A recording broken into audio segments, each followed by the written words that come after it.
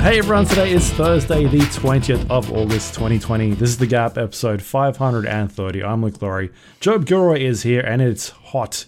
It's hot and sweaty over here right now. We're going through a heat wave, they're calling it. Oh, yeah? At the moment. What's the temperature? Well, in where we are at the moment, it was like high 30s over the weekend. Right. But there were a lot of places that got over that. Didn't somewhere in Death Valley or whatever the fuck it's called got to like 50 something? Right. Get fucked. Yeah. It was hot. It basically like broke record temperatures in like 8 counties over here in San Francisco. It was very warm to the point where we lost power on Saturday for 7 hours. What? During the night, just like my area, sort of. Which was insane. And, I mean, the good part of that is I was watching the masterpiece film starring Jamie Foxx and JGL called Project Powers. Project Power. I was about 40 minutes left on that one, and I wasn't sure if that was a good thing or like a sign at that point. I didn't hate that movie. I was like, oh yeah, I would not have gone to the cinema for this. But like, for something that's on, I don't hate it. Yeah, I just I think I just expected more from those two. Yeah, especially because JGL's been on this hiatus for like 3 years. And I don't know if you saw he's done like 3 films this year, and so far on my opinion, he's in strike 2 at this point, because I didn't really appreciate his other film either. What was the other film? Off the top of my head, I can't remember, but it was a plane film where he's basically a pilot that gets his plane hijacked, and it's filmed in a cockpit, the entire thing. It's like a German film. Oh, yeah, right. Yeah. I don't know. It was fine. 75. This other one, this other film that is in the third one sounds pretty good. That's like an Aaron Sorkin film, like courtroom drama with a bunch of awesome actors. So that one I'm hoping is a bit better. But yeah, so the blackout maybe saved me from that. And at that point, I'm like, well, I guess I'm going to bed because there's nothing I could do. And we sat on our phones for a while trying to figure out like what now, because I don't remember the last time I had a blackout. And if it is, it's usually like, oh, the power went out for a second, and that happened maybe once in 10 years. Whereas this was just like, we didn't know what was happening. So that was a bit crap, but they're talking about doing like rolling blackouts if it continues to get really bad, but at least they'll notify people of, hey, we're going to cut your power out type thing. And it's only going to be for about 2 hours as opposed to what happened the other night. We still don't know. Anyway, that was a bit crap, but the point is it's been hot, and my PC has been kicking with all those fans with the heat, and the temperature on my computer has been quite low considering like my PC does not get hot. It's wow. Because I'm running the water cooling setup with 4-5 fans on it externally, so like a couple intakes and then like 3 fans, one on the back, 2 on the top, and I think my CPU temperature is usually somewhere in like the 50s, which is, I think it's quite low when it was hot. Like this is over the weekend, so it seems to be doing pretty good, but those fans were getting like loud. Yeah. It sounded like there were server fans at one point. But it's holding up at the moment, which is cool. Sweet. How's things back home weather-wise? You guys, is it cold? It's nice. It's fucking nice. It's nice. Yeah, it's really nice. It's my perfect temperature, ranging between 9 and 19. That's like perfect for me. If I could live the rest of my life and never exit those two that range of temperature, that 10-degree range, I'd be fucking happy. You walk out in the sun and you get a little bit of bit of heat, and then you fucking actually have to rug up a little bit at night, and that's the perfect, it's perfect for me. But I know some people really like it warm and stuff, and I get that. I'm just not about it. It's not for me. So yeah, it's it's pretty fucking nice. I like it. So it's a beautiful sunny day at the moment. Although, yeah, when you do spend any time in the sun, I am very concerned about how hot Sonoma is going to be this year. I think it's going to be a fucking stinker. I think it's going to be I mean, if rough. it's happening over here where they're breaking record temperatures, like there was a storm that night as well, and they don't get storms over here, like in this part. That was the first time that I've seen a storm like that, and it wasn't even like a rainstorm; it was just an electrical storm, just lightning and stuff like that. I don't really recall the last time I've been here where there's been like a thunderstorm. It just doesn't. Yeah, it's just not a thing. You know, like back home. Yeah. In summer during, the hot sort of days, it sometimes can be extremely hot, and then you'll have it'll piss down rain for a couple of hours, and you get this like beefy storm that sort of kicks in. Yeah. It's just it doesn't happen here at all. Like you get rain occasionally. Yeah. No storm. no lightning and thunder. So that was kind of. And weird. Sydney doesn't even get good storms. Like, compared to fucking Queensland. It's like Brisbane. Yeah, fuck yeah. That's some storms. Those are like, But they last for about 5 minutes. Yeah. Like, they come in, kick the shit out of you, and then they just leave, and it's like, it's still fucking hot. That's the fucking juice, baby. Meanwhile, here it's like, where's the lightning? Where's the fucking, it's just pissing down rain constantly. Get the fuck out of here with that shit. Anyway. This has been the Weather Podcast with Joe and Luke. Actually, I watched a film that wasn't Project Power. I did watch Project Power, but I watched another one called One Night in Bangkok. Yep. Yep. It sounds like the start of a joke. It does, doesn't it? Or at least, the moment when Joe decides to tell everyone about the porno that he's been watching. No, One Night in Bangkok, which stars, the dude in John Wick 3 who really wants to fight John Wick on even terms, the bald dude. It stars that guy, and this film is essentially a rip-off of Collateral, except it's significantly worse than Collateral. And so if you ever see it and someone's like, oh yeah, you like Collateral, you might like this, right? No, just rewatch Collateral, I think, probably. Okay. But yeah, I was thinking about Collateral because of Jamie Foxx, and I thought, wow. Do you think Jamie Foxx insisted that the good guy wins in Collateral as well? Because that's how he shit up fucking Law-Abiding Citizen, by insisting that the good guy wins at the end of Law-Abiding Citizen, even though that is obviously not how that movie should have fucking ended. I wonder if he was supposed to win at the end of Collateral the whole time. Or if, because Tom Cruise was a master assassin, maybe Tom Cruise should have fucking won in that. But, yeah, Anyway, it's a dumb movie. Was that on streaming? Yeah. Yeah. Cool. All right. Should we talk about some games? There's a lot here. We got so many games. Bunch of a lot of this is some new stuff as well, which is quite interesting because it felt like it's been quite slow, but actually it's starting to ramp up a little bit, which is good. Might kick off with Kill It With Fire, which is a game that I talked about a few weeks ago. It's a first-person game where you kill spiders using various tools that you've got in your arsenal. The demo that I played a few weeks ago was about 3 levels.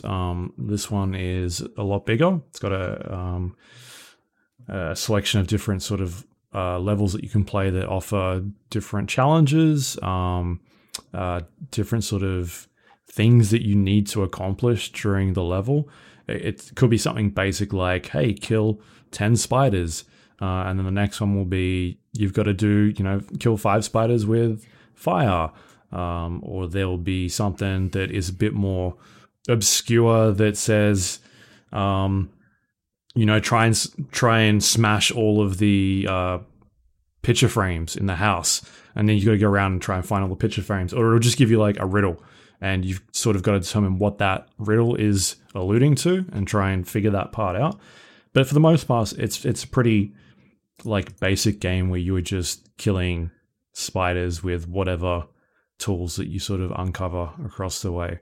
So it starts off pretty basic, like with a noteboard, and you start ramping up to like you get a frying pan, and then it gets a little bit crazier with like you've got a hairspray can that shoots fire, and then you've got weapons like a pistol and a shotgun, up until you're like doing stupid stuff with like Molotov cocktails and C4 dynamite and things like that. So it gets pretty silly. And it introduces like different types of spiders as well. It starts off with just like a black spider that sort of takes like one hit, and then it'll introduce another type of spider where you hit it and kill it, and then it sort of spits out a bunch of baby spiders that scurry off, or like jumping spiders and spiders that are camouflaged with the environment and sort of change color so they're a bit harder to see. So it changes up things a little bit, but for the most part, the game is pretty standard to its formula. It's kind of just like, here's a puzzle room. We're going to give you a couple of items that you can carry from level to level, and try and solve these puzzles. And maybe here's a new spider you got to try and deal with. And it doesn't really deviate from that formula all too much. It's pretty standard.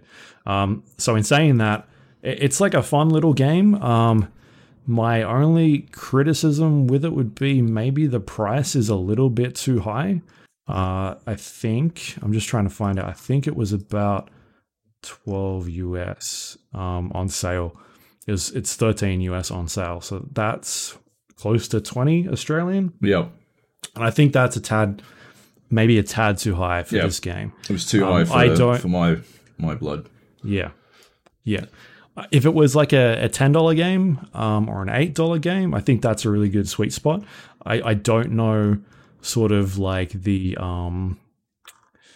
roadmap for this game, if they're going to be adding like free content or something like that down the line. Yeah. It's just that I think in its current form, unless it goes on sale even more than what it is, because it's discounted by 10% at the moment. Yeah. But I feel like if it goes on sale down the track and it's like $8 US or $12 Australian, something like that, and you've got a couple of hours, you want to just play a dumb, stupid game, maybe check that one out, because it's an interesting like little indie game that does some really weird and quirky things. But I feel like it doesn't offer, like, the game doesn't evolve as much as what it sort of sets out from the beginning.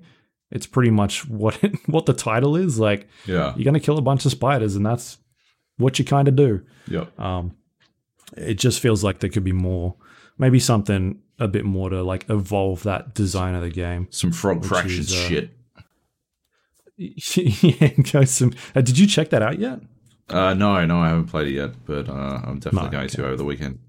I'm very excited. Right. Yeah. I bought the hat and stuff. So. Oh, okay, you bought it, right? So yeah, that's called Kill It With Fire. It's available on Steam at the moment. It's on sale for another 16 hours. So I guess if you're listening to this and you're a Patreon subscriber, you'll know about this. But otherwise, you've probably missed out. About the podcast will definitely not be up like that. Unfortunately. And the presumption is that you only look at Steam after having listened to the podcast. That's what you're like basing everything off on that statement is, yeah. And obviously, as the only arbiters of quality games on Steam, we are the ones that you need to listen to in this instance. Yeah. Yeah. No, my recommendation would be to, like, if we talk about a game, you kind of think, oh yeah, that sounds all right, but you don't know if you want to buy it yet, chuck it on like your wish list on Steam. I use that quite a lot, and you get an email whenever that game is on sale. And what is it?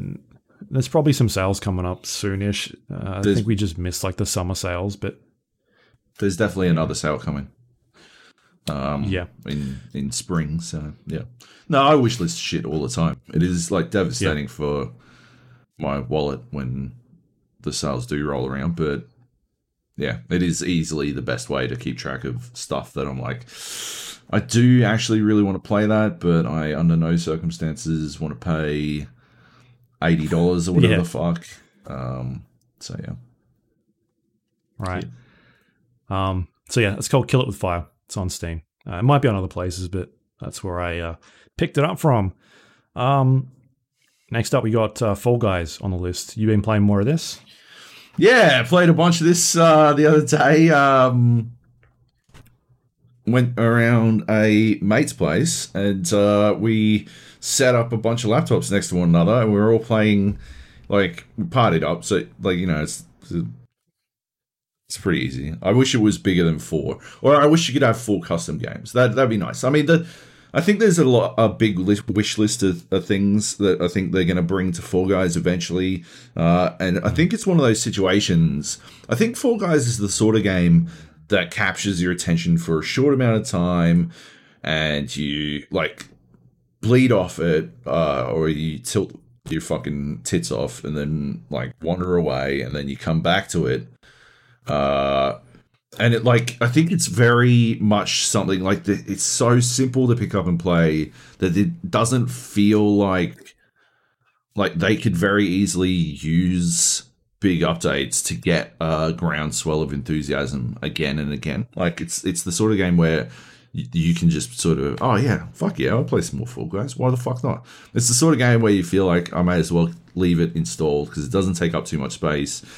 And yeah, like, I can literally just jump back into it without having to worry about, you know, what the fucking meta is or some shit. It doesn't matter. And so yeah, I'd love to, like, I would love to see more robust spectator tools, and I'd love to see, like, a full custom game and, like, custom game options where you can, like, only races or something like that, like set lists, playlists, yeah, that kind of thing. I'd love to see all that.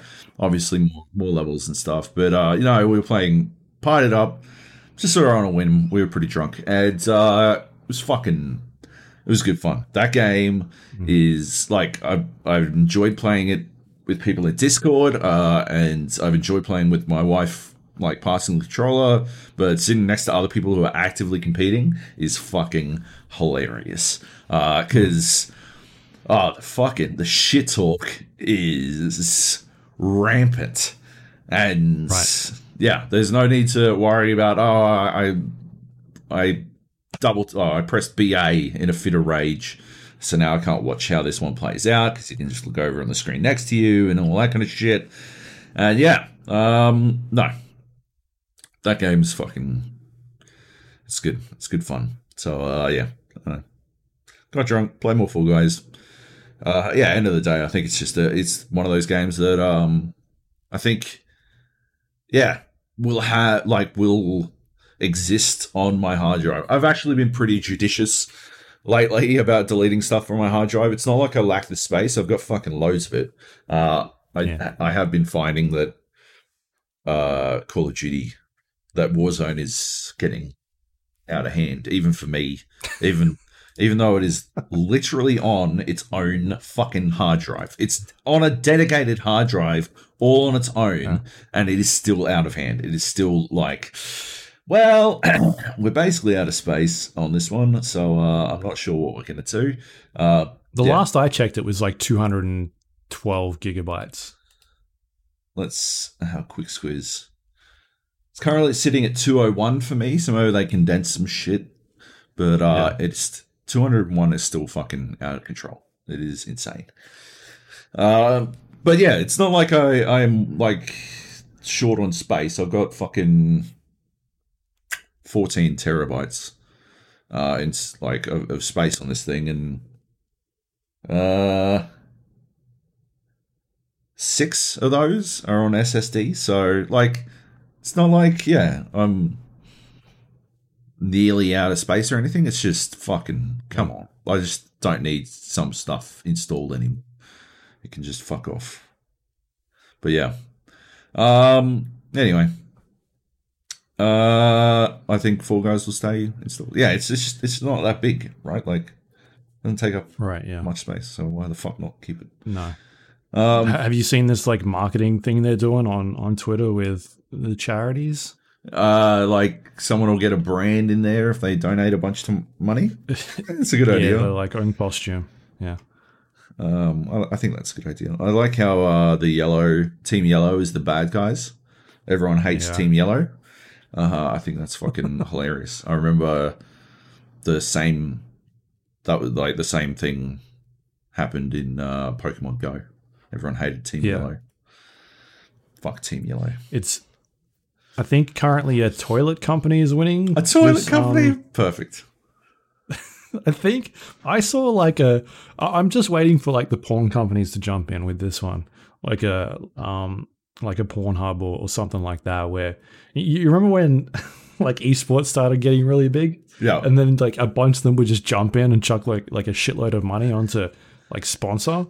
I'm waiting for that to happen in this because I think it'll be hilarious. But from what I understand, there's a toilet company that's winning with about $400,000 at this point. 400. Wow. I think I did see like they rejected a website, I think, that sells porn games because they're not safe for work. So maybe they're already out ahead of the porn situation. Because the last I saw, they had them on board. So maybe someone was like, "You can't do that." Like hey, PlayStation emailed them, or probably Nintendo, and was like, "You can't do that." Yeah, maybe. Yeah. But anyway, it's a funny little little thing that's going on. All right. Anything else for Fall Guys? No. Okay. Let's move on then to Remnant from the Ashes, which is the free Epic Store game for this week. You talked about this a while back. You and Nate played some co-op, right? Yeah, we played through it in co-op, like through the entire game in co-op.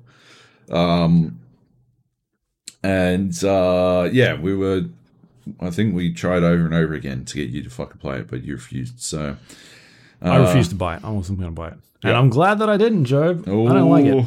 You don't like it? What's not to like? It's it just doesn't like. It's a RPG game that's very inspired by like a Dark Souls, I guess. Yeah. I didn't get very far. I think I got through the first level or something like that. You basically, the game starts off and you end up sort of being like rescued, and it's got a bit more of an emphasis on like guns. So you've got your melee combat, and there's like 3 ranges of weapons. I think there's like a close, medium, and far range weapon that you can switch between. Yep. And so I just didn't play a lot of it. I kind of got through the first level and was like, I just didn't enjoy that. It just didn't feel challenging, and I don't like the start of the game has you at this like base, and you're going around just talking to people that I don't care about. Yeah. I'm kind of glad now that when Dark Souls or like the From Software games are like, here's a bunch of story, like that they usually just give you 3 lines and then none of it makes any sense anyway, because I don't care about the story. Yeah. But the people that want to care about the story can go really dive deep. So I now appreciate From Software's limited storytelling for people that just do not care about storytelling in those games. And so for this game, I was like, why are people just yapping all the time? I just don't care anymore. It was so boring. So then I got past that, and they were like, oh, go find this person and go find that person. But there's no like indication of where these people are in this like facility you're in. And so I'm just fucking running around talking to everybody that I can talk to, trying to find this person. Like there's no like waypoint system or map that you can look at that gives you any information of like, this is where you need to be. There's like a map on where you are, like the level you're on, but it doesn't show you any information of like, here's this person. It's kind of just a bunch of fucking like the layout of the floor. And so you like, if someone's on 4 floors below you, you don't know you need to go 4 floors below you. And like, I'm just searching everywhere. And so that was terrible. And then I get into the first level, and I think I breezed through it. I don't even know if I got hit, but it was just very basic, and I didn't like the level design. Like, I was waiting for it to sort of open up to like a Dark Soulsy thing with shortcuts and that sort of stuff, but it just felt very linear. And then I got to the end and was like, okay, cool. And then that's when I stopped playing, because it just didn't do anything that I felt like was interesting. So it didn't really feel like it needed to warrant any of my time, especially with all the other games that I was getting sent and stuff were coming through. I had some other some review code come through from some other stuff, but yeah, I just didn't feel like it did anything special that was going to hold any of my interests. So I just kind of gave up on it. I don't know. Maybe I need to play more. I think like you haven't really given it. You didn't really give it like because I remember feeling a lot of the same things, and I think the only reason I managed to get past this was because I was playing in co-op. Right? It's one of those situations because I definitely remember like actively thinking, am I only having fun because it's co-op, or is this actually fun? And the early part of the game is very much a case of this is only fun because I'm dicking about with Nate in co-op. And so if you had played with us when we told you to, then you would have had fun because we would have been playing in co-op. But it would have been $80 out of pocket though. So, but I think we got it on sale first of all. Anyway, we got it for free.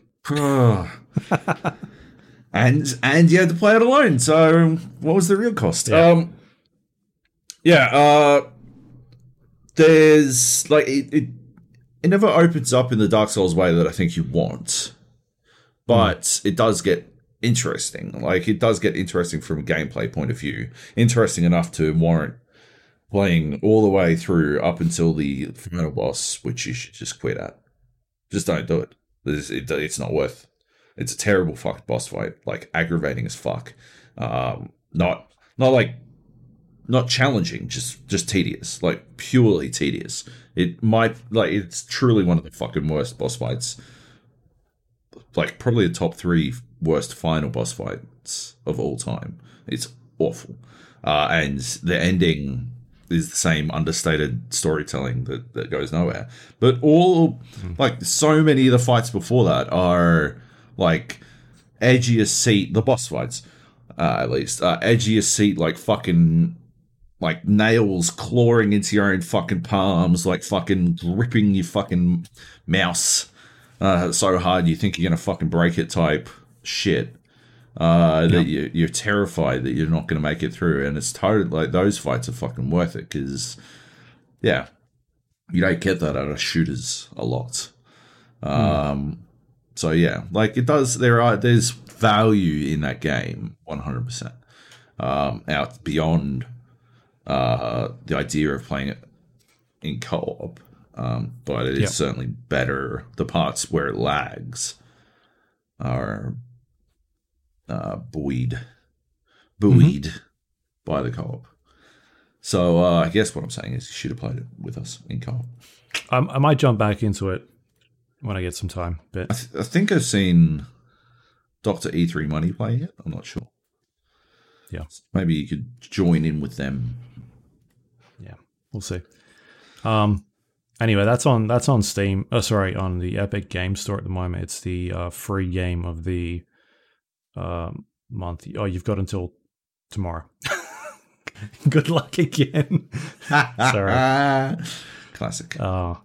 But tomorrow, Enter the Gungeon will be free, and God's Trigger, which I've not played. So, right. Enter the Gungeon's good though, so check that out. Fantastic. Yeah, definitely get that one. Yeah. Yep. Anyway, cool. What else you got? Risk of Rain 2. Yeah, playing this? I jumped in and played it. Yeah, it hit 1.0. You played it a little bit last week.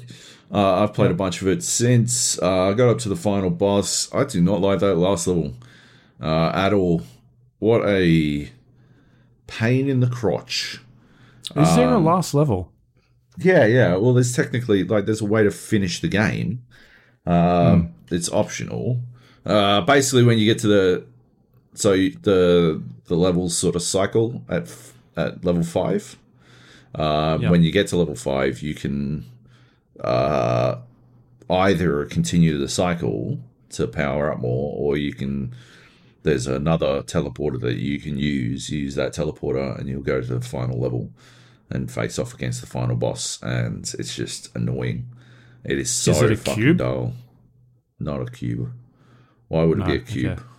I don't know. I did a level with like a cube, and I had to get like artifacts, and that hurt the giant cube in the middle. I don't know.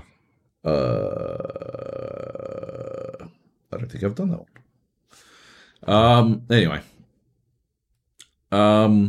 Yeah. So, yeah, I don't like that. Like, the enemies in it are annoying as fuck to fight. They don't drop anything. There's no opportunity to fucking, like, there's no, I couldn't find any chests or anything. And every second that ticks past, the final boss is getting harder and harder and harder. And so you wind up in this situation where, like, you've got to make a decision. Do you go there? Like, I did it on the second cycle, but we'd reached in difficulty terms. And, like, I was doing damage, and I was able to successfully dodge everything he put out at me. But then I got to the second phase. No, the third phase, I think. I think the second phase, he's not actually something you can fight. So, yeah, I got to the third phase, and suddenly he was hitting me a lot more. And I felt like I was doing less damage. I don't know. But, like, what it effectively meant was I needed to do so much damage that it took so fucking long, and it was multi-phase, which, you know, I've been pretty vocal that I fucking hate in general. Yeah, it was just, again, sort of tedious, like, pretty dull. Apparently there's another phase after that, and then a final fucking escape sequence, and the opportunities to fail in both of those are immense. So not only were that was on the second one.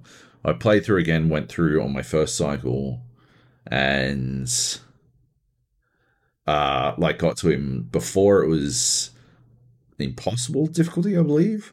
But I just didn't like. It took me so long to. It wasn't even him. Like I think I was doing more consistent, better damage against the final boss than I was. His ads were taking so much because I guess, you know, I didn't have as much. I hadn't really gotten that much in terms of damage power ups and stuff.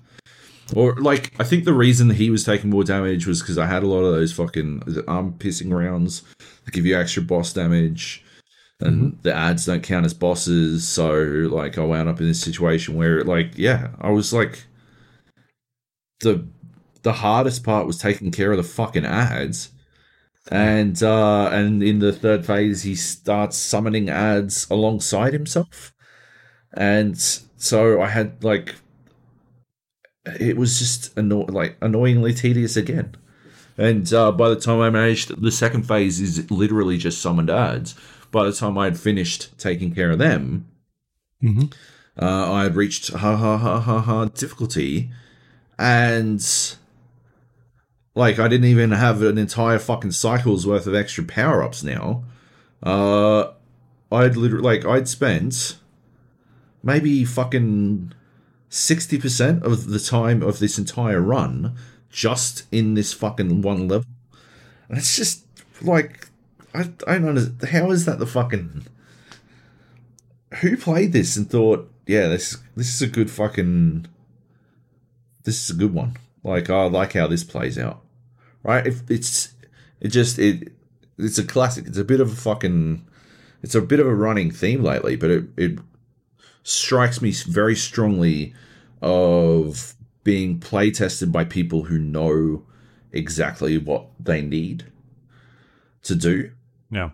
And so what you wind up having is this situation where, like, I'm sure there is a trick to beating this boss, right? And there's probably some scenario where I'm like, oh, well, I just don't go there until cycle 3, when I've already got and I know I've got blah blah blah blah blah, and I know better than to attempt to do it beforehand. But the learning phase, the portion of the game where I learn that for myself, right? Because there's nobody's going to fucking tell me it, right? The way the game works is you learn this shit through trial and error. But the trial and the error portion of this fucking learning phase is so fucking tedious that it just makes me not want to, like, I particularly relish the idea of like learning stuff for myself in Risk of Rain. Mm-hmm. And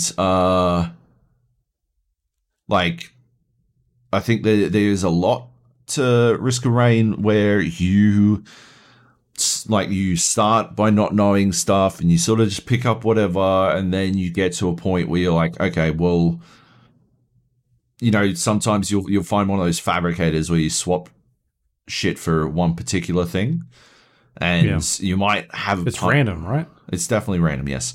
But like you might run across one that's fucking amazing. You're like, cool, I'm dumping everything into this, and you do it, and it works out phenomenally.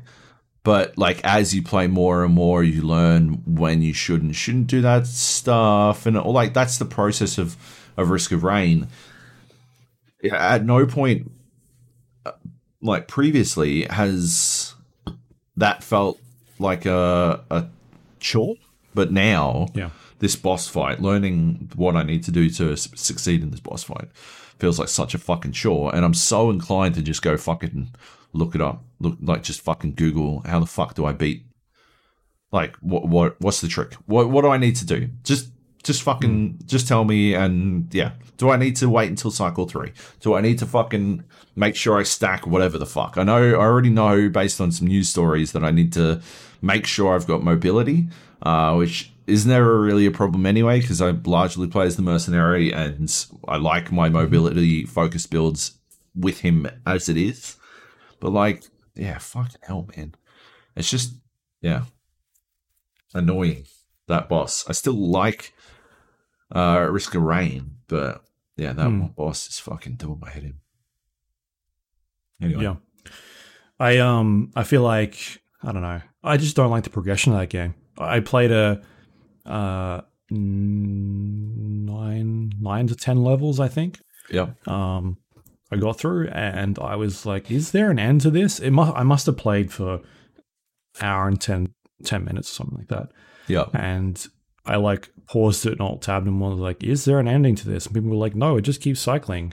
I'm like, oh, okay, cool. So then I just killed myself at that point. Right. Because I just wasn't having fun.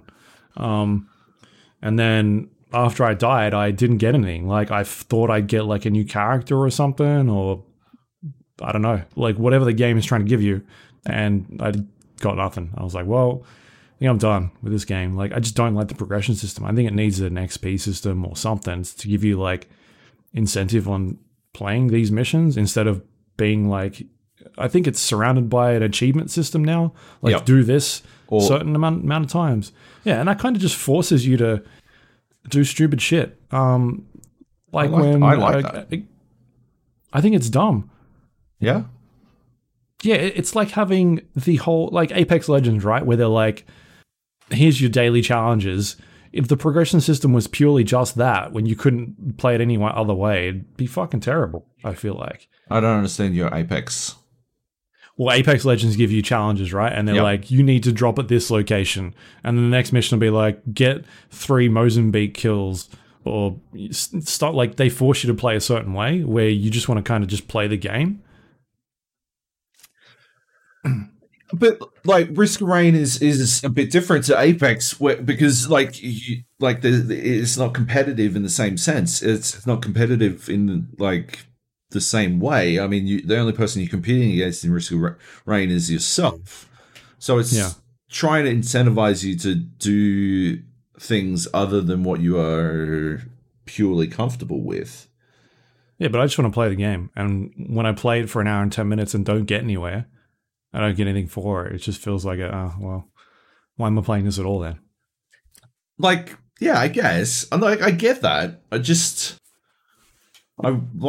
think you could be getting stuff. Like, I think you just need to go in with a plan, right? Like, you need to go in, like, it's like Right. when you. But you can have both. Why not have an experience system and then have a challenge system that gives you experience? Like, you can play it either one way or play it with the challenges, like Apex or Call of Duty or whatever you want to call it.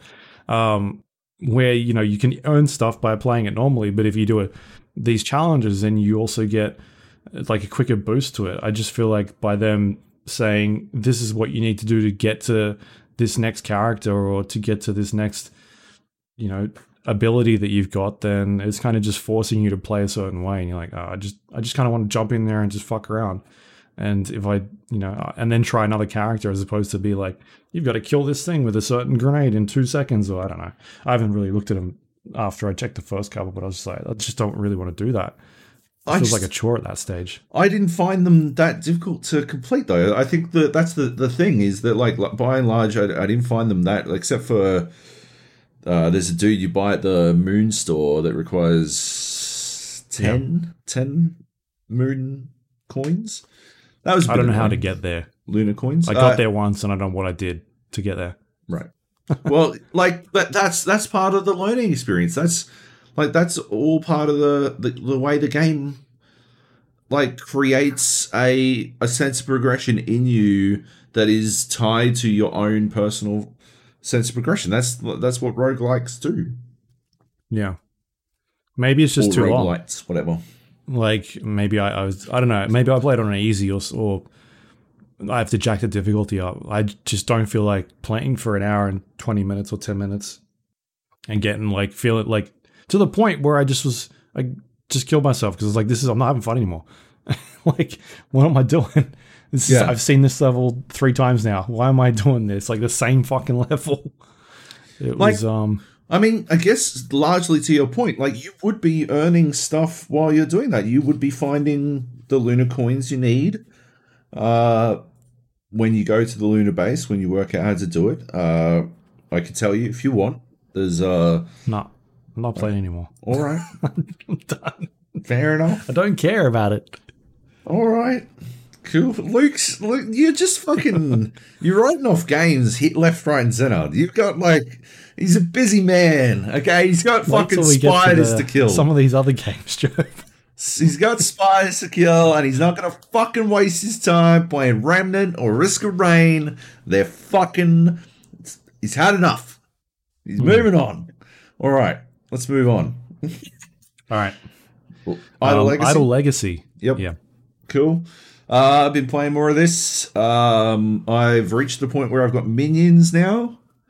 And wait, what? Idle Slayer? Idle Slayer, that's what I meant. Oops. Yeah. My bad. Idle Slayer. Fix that up. Okay, Idle Slayer, yeah, I've got minions now, and yeah, just sort of churning through. I've got minions as well. Well done. So you caught up to me then. Yeah. I think it is one of those cases where you do sort of hit a wall. So did you find you hit a wall at the... Where was it? The Nonilian part? Yeah, that's where I'm at now. Yeah. Yeah.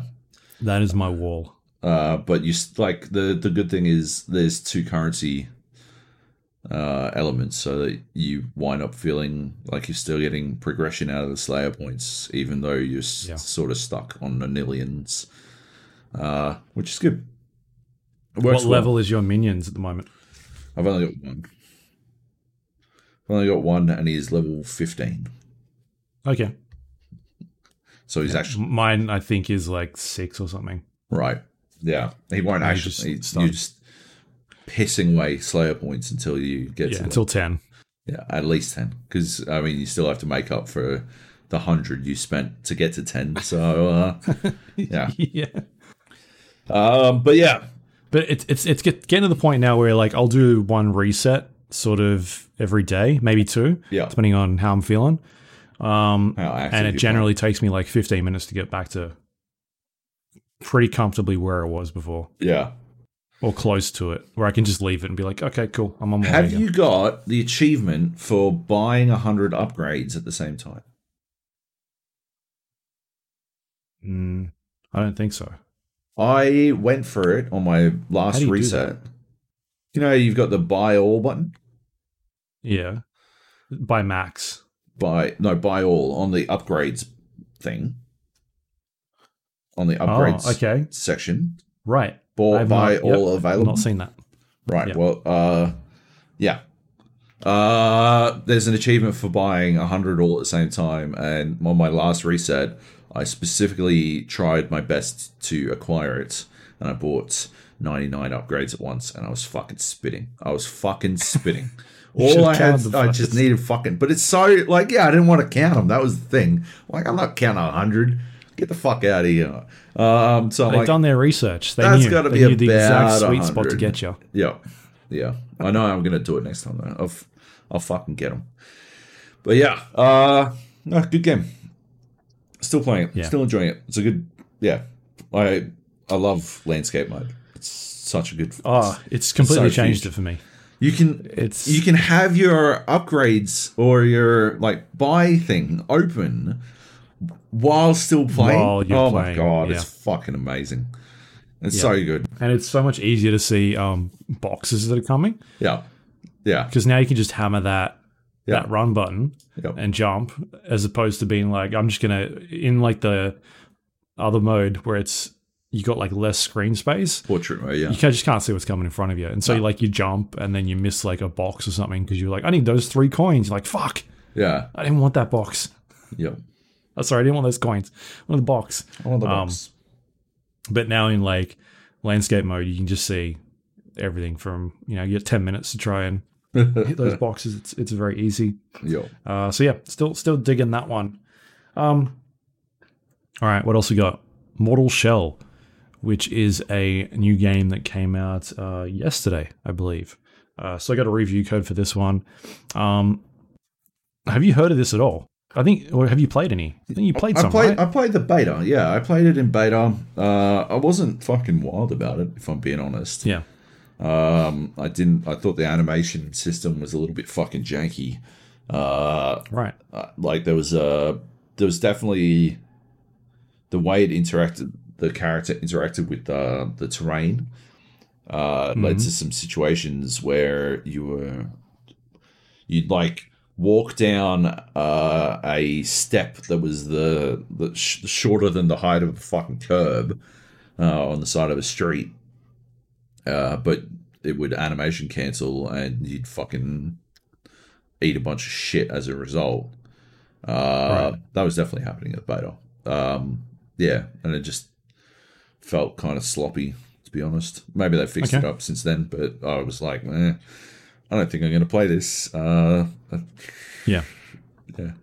just not feeling it.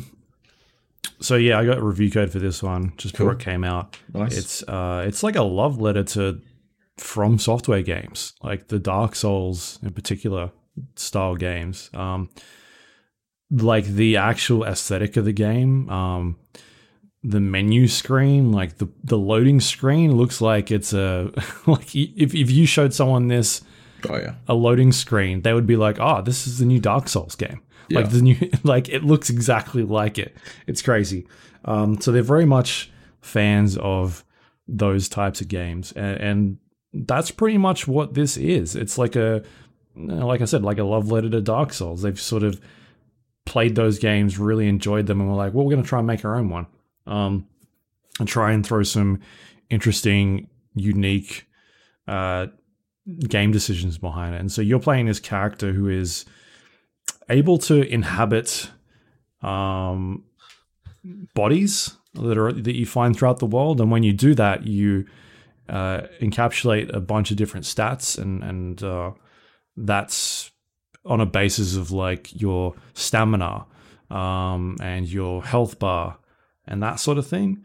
And so as you progress and find these different types of bodies, those stats change. So it's very much stepped away from the RPG elements of a Dark Souls game where you're earning souls and spending those souls to level up your character into 20 different stats to play the way that you kind of want to do it. Whereas this is very streamlined and simplified to the point where those stats are tied to, or the 3 stats that you can use in the game are tied to these shells, these bodies that you're able to take over in the game. So it's not it's not wildly like min-maxing certain points to try and get to a certain level, which could be a bit of a detriment to the game, I think, as well, which I'll get into. Okay. But yeah, that's the basic idea, is that you're going around, you're finding these bodies and shells, and that's kind of the way that you change up your play style throughout the game, because they've got different weapons and things like that too. And so the way the mechanics works in terms of your like death system, when you lose your health bar, your being sort of bursts out the back of the shell that you're in. So the body you're in, and you're this life form that has very little health, but a very long stamina bar, and you need to get back into your body. And if you're successful in doing that, then you can continue to run around and try and survive a bit more. But if you get hit, and it's generally a one-hit kill, then you die and you go back to the bonfire of the game, which I think it's a person, but I think they even call it a bonfire. Like, she's a bonfire. She mentions it at one point. Right. Like, there are other bonfires scattered throughout. You're like, you're a lady. I think you're a lady, but all right. And so that's kind of how the whole resurrection system works. It takes on like a like giving you a second life, and that's something that allows you to maybe step back and think, oh, maybe I'm not equipped for this situation, or you might have just screwed up an attack, because it is very challenging in terms of its combat. For like, you can get hit 3 times and you're done, especially because it's a game where it's not like you're leveling up strength in order to get more HP. You just kind of, you start the game, and the character that you've got at the start of the game can be exactly the same character you've got at the end of the game, like a one bro type situation. And that's the way I played it. I kind of pick the all-round character, like the one in the middle that is, sort of good at everything. Like, you can pick one that's got like high health but maybe low stamina, or someone that's got lower health and higher stamina, and then there's like bits in between. And so I kind of just went with the first one that you get, who seems like a pretty good overall character to pick. And so you end up leveling up in the game by upgrading your weapons, which allows you to do more damage, and you end up getting the equivalent of souls they call like tar. That's not like tar, it's called tar in the game. And you also get glimpses, and you use those glimpses and tar to level up abilities in your character. So it could be something basic, like one of the good ones are like, if you end up killing a bunch of people, or if you've like already died, then you can get a second, like you can basically just keep going again. So it sort of refills that bar again a second time. Which is something that you don't normally have at the start. You kind of just, if you leave your body and get back in, then that's it. Like, you've either got to go for a bonfire or try and survive until as long as you can. Whereas that specific ability is like, hey, if you kill a certain amount of people, you'll be able to recharge that, and you won't have to worry again. So that's kind of like one end of the spectrum, and the other end is very basic abilities. Like, there's a blocking ability called Harden, which makes your skin sort of like turn to rock. And while you're this form, anyone that hits you sort of takes a bit of like stagger damage, and is like interrupted. So you can go in for some more hits. And so you can upgrade that ability so that your stagger is, your harden is lasting 25% longer, or it recharges quicker. So that's really an interesting way of solving the, like a sword and shield combo. Like, you don't actually have a sword and shield, you've just got a sword. And you've got the harden ability, which is like your blocking ability, but you can't just sit there and block the entire time. Like Dark Souls, you walk up to someone with a block and hope they hit you. And sometimes you take damage depending on what type of shield you've got, and other times the shield will just block everything for you. But yeah, it's an interesting solution to be like, yeah, you can't actually just block the entire time. Like, it's got a recharge to it, and you got to think about when you should be using it. And so, yeah, that's an interesting idea that they've got in there, and that sort of incorporates into the combat as well. Like, you can trigger that at the same time of doing attacks, and you'll do more powerful attacks, and you end up getting different abilities later on that sort of change up the way that combat works. So that's kind of cool. But in terms of the combat, it feels very much like a Dark Souls game. It's the same sort of style. Like, you're sort of coming up against very, very basic enemies. You hit them a couple of times. You're learning their movesets. You're rolling out of the way, and you're learning like each level as you go. And every time that you come up against something, it's like, all right, well, how do I take this thing out? What's it going to do? And the first time that you face something, it's always like daunting because you don't really know what they're going to be capable of. But once you figure out like their trick, that's when the game starts to ramp up a little bit, and it starts showing you like, now there's two of them, and there's now in this side there's two of them, but there's one of this other thing, and try and figure that one out. And so it's all this, problem solving that Dark Souls is very good at. So actually, I've liked the combat. It's definitely not like on the same level as a From Software game, but it makes you appreciate how good that combat system is. And I think they've done an excellent job at trying to replicate that, because we see AAA studios try and do that quite a lot now recently. And I don't think they get it as good as what some of these From Software inspired games are going for, like Mortal Shell or The Surge, like those types of things. I think they just don't spend as much time, I feel like, on replicating that feeling. So yeah, I've had a lot of fun with it. There's some aspects of it that I don't like. In particular, the thing I just talked about with the leveling system. Yep. I think it kind of, I don't know if the game knows where it wants to be in terms of like its difficulty. Like in certain parts, I feel like there may be, and I could be just pulling this out of thin air, but it makes me feel like they've gone for like the really pure Dark Souls experience, with it being a really challenging game, but at the same time, like making strange decisions in terms of, well, there's no leveling up system, right? And so if you kind of get stuck at a point, you've just got to get good. There's nothing more to it, because you can't, in Dark Souls, you kind of just grind. So like if you get stuck somewhere, you can run around, explore a bit more, get some more souls, get enough souls to be like, all right, maybe I'll put 10 points in strength or in dexterity or something. And then you get like a little bit more health, you get a bit more damage, and then you go and retry an area and you're like, oh, okay, this is a little bit easier. Whereas in Mortal Shell, you can't really do that, because like I said, the character that you've got at the beginning has the same stats throughout. And the only difference is you're leveling up your weapon, and you can only do that to a certain point. Yeah. And so there's a point in the game where it's just like, in order to get past this, you just need to get good. Yeah. And I'm wondering if like there's always this interesting conversation around Dark Souls of being there should be an easy mode, right? Yeah. And I guess the way that you make that game easier is by grinding more and spending souls. Whereas in Mortal Shell, that's just not a thing you can do. Yeah. That has just got to always try and get through. That has always been the answer as well.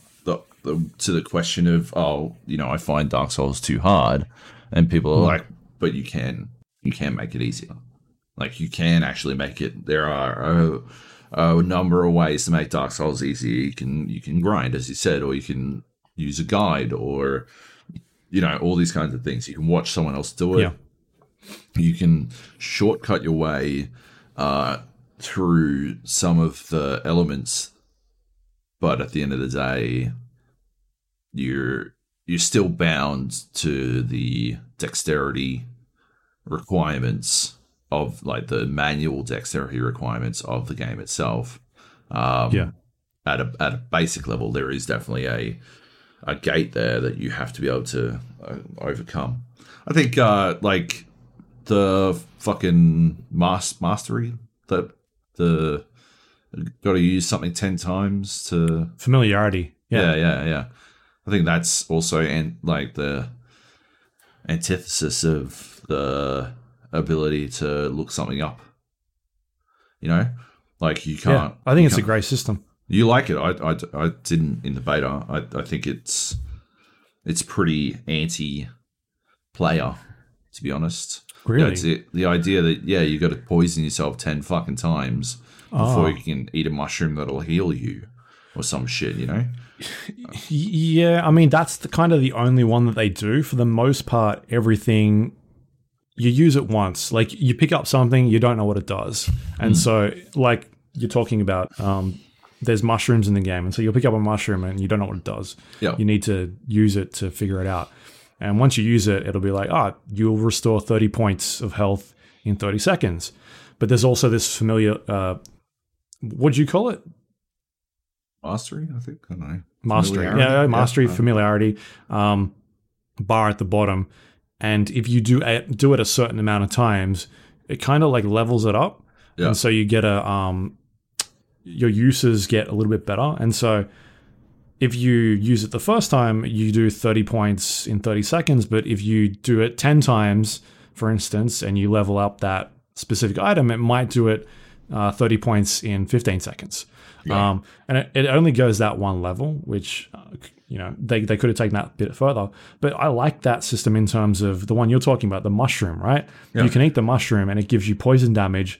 But if you get a poison immunity, like by eating it a bunch, then all of a sudden you get poison resist for 2 or 3 minutes.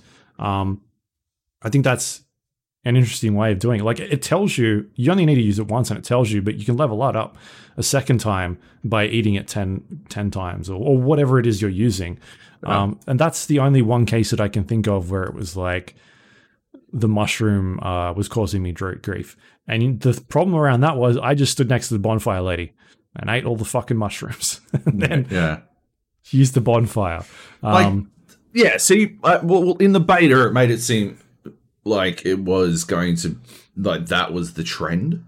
You didn't run into that many fucking familiarity items. You had the loot and the mushrooms, and I think there was one other thing. And so it seemed like, by and large, you would run into things that might hurt you, but if you use them enough, they would give you a boon. And it felt very much like it was supposed to be a way to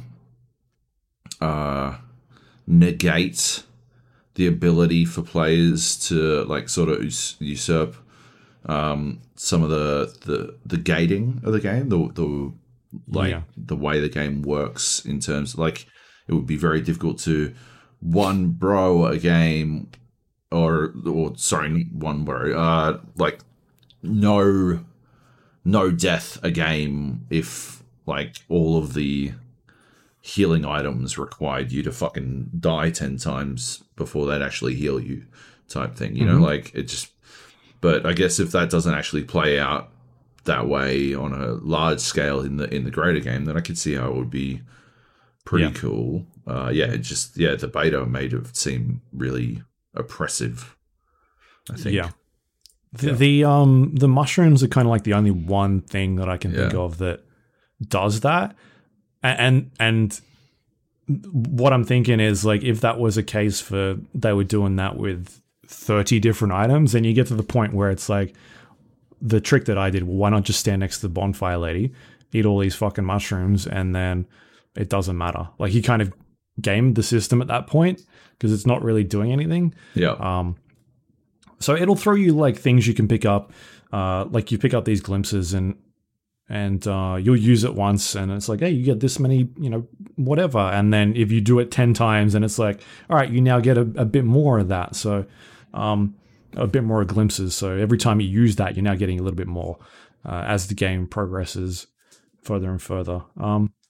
So yeah, I don't know. I just think it's an interesting system. I wish maybe it went a tier further, like another level or something, because kind of just stops at that point and you're not really, doing much else with that.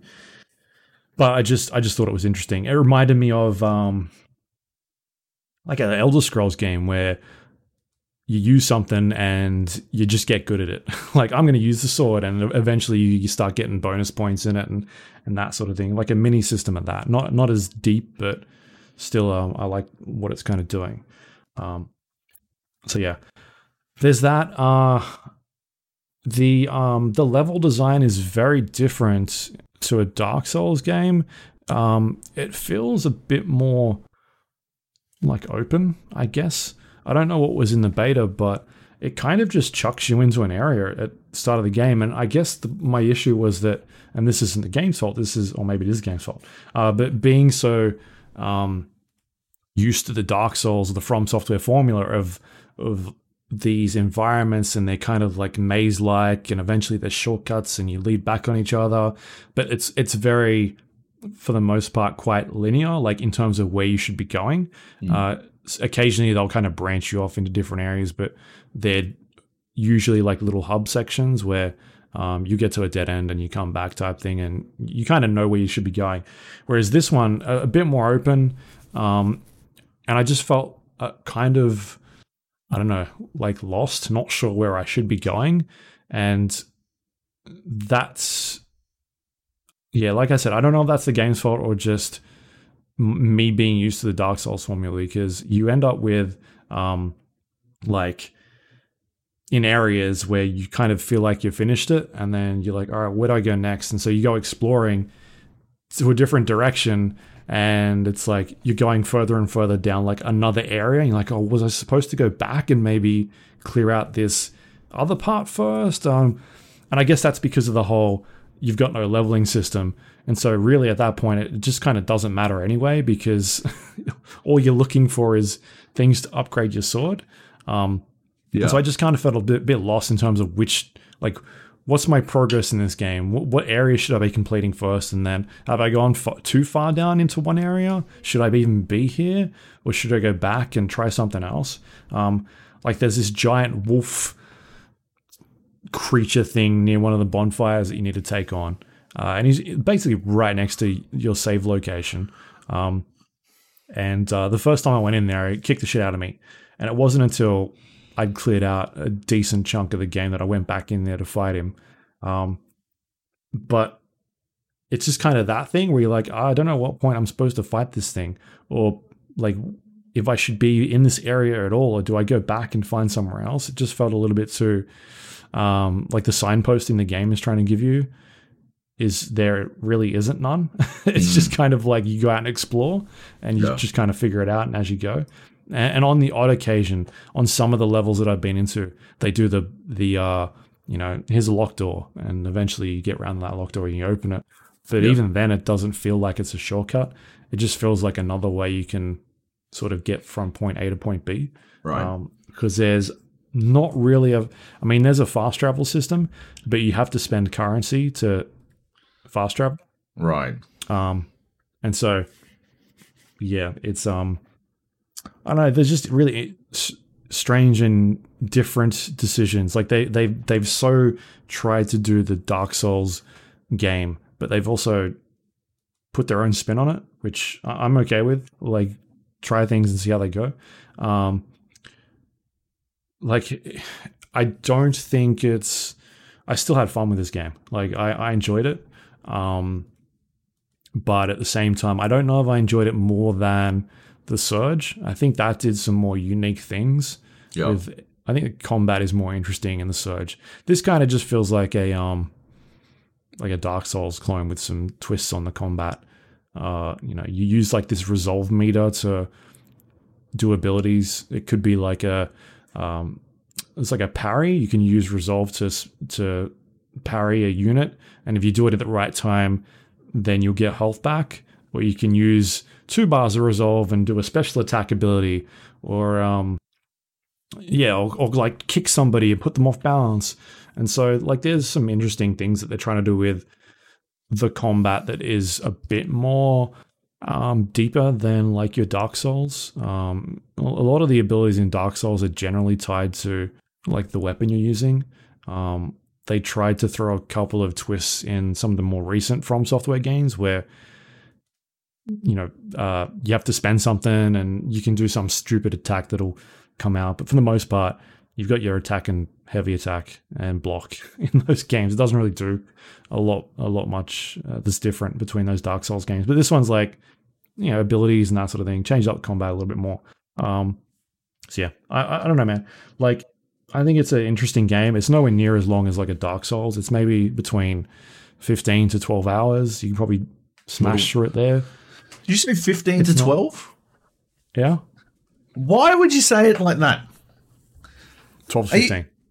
Do you, like, when you're fucking doing a fucking before and after picture, do you put the after picture on the left or some shit? You just fucking... Well, like, I think about the filthy casuals first, Joe, and then I think about me. All right, sure. Yeah, 12 to 15 I think about people like you, 15 hours. Get the fuck out of here, mate. Well, is there replayability? I mean, there's the whole, like, you can try the different characters and stuff like that. The different shells, yeah. Yeah, the different shells, because they've all got a different, like, skill tree that you can put points into. Yeah. They all play differently. They've got different weapons, that sort of stuff. I haven't looked into, like, a New Game Plus mode. I can have a quick look, but I mean, it says there is one, but I don't know what it does. It looks like weapons can be upgraded to plus 10. So I think the max is plus 5 where I'm at. Right. Or is that New Game? I don't know. Anyway, there is a New Game Plus. I don't know what it does or what it's changing exactly. But it's definitely on there. There's some replayability. So yes, that is your answer.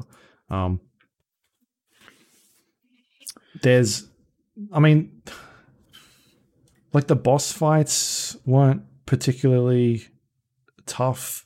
It does the thing you hate where the boss has a health bar and he goes down and then he gets back up with full health again. I was like, Job will fucking love this. Why not just make a giant health bar, Job, that goes all the way across the screen? That's what I want to know. Like that'll do. I have like, I think I literally discussed this when we were talking about Sekiro, but like the only reason you have multiple phases is for that shock moment. The only one in Sekiro that I thought did it well was the fucking ape, was the giant monkey, because that's the only one that pretends. It comes up and says, "Right, you finished it." That's the purpose. That's what I think multi-phase bosses, that's why you would have it. Any other time they do it is literally just, I don't know, get the fucking, like, okay, yeah, cool, it's multi-phase. Like, it's so fucking boring. I think a massive fucking bar would be so much more interesting, so much more terrifying.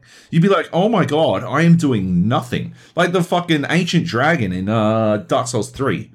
Right? And you're like, this thing can one-shot me, flies everywhere, can fucking punt me all over the place. The run to the thing is a nightmare of cunts invading me over and over again. And when I get in there, I'm doing dick all damage. Yeah. This is fucking phenomenal. This is a fucking boss fight. Like, that is the fucking boss fight of Dark Souls 3, right? Not this fucking, multi-stage, it's dead and now it's back up again. Like, get the fuck... I wonder if that's like a QA thing, though, where people jump into that and they look at this bar and they're doing no damage and like, I'm not supposed to be here type thing. Good. It's a Dark Souls game. You're not supposed to be any of these places. Like, fuck. Yeah. So yeah, I played Remnant from the Ashes. I liked Mortal Shell a lot more than that game. I think it does some really, really cool things. It's as I said, like a game that they obviously like the Dark Souls series. They definitely enjoy those types of games, and it's probably the most in line with the Dark Souls that I've played. Like if you sat me down and didn't tell me the name of the game or who made it and said, play this, I'd be like, oh, is this like a From Software game? Like, obviously, it's not anywhere near as polished or anything like that, or, the kind of things that they do, but it just feels like one of those games. So they've done a good job of trying to replicate that feel of it. So, yeah, I've had fun with it. But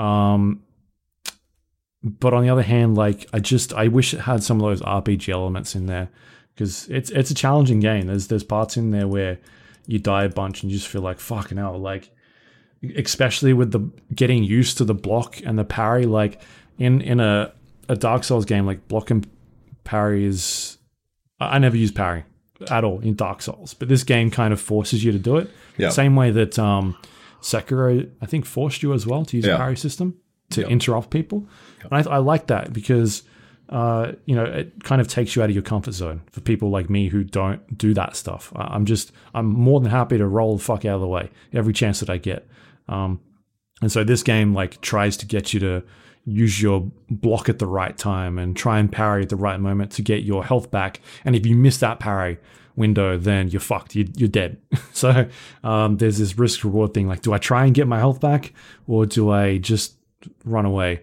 Because there's not really Estus flasks in the game or any way of getting your health back really quickly. There's the mushrooms that you can eat, which give you those 30 hit points back, but that takes quite a moment to eat. And if you're in the middle of a fight, it's not going to really help that much. So it's not like you're healing in and out of fights all the time really quickly. You kind of just going, and if you get hit 3 times, you're in a bit of trouble. So it's challenging. I've enjoyed it for the most part. I have not looked at the price, which I probably should do now.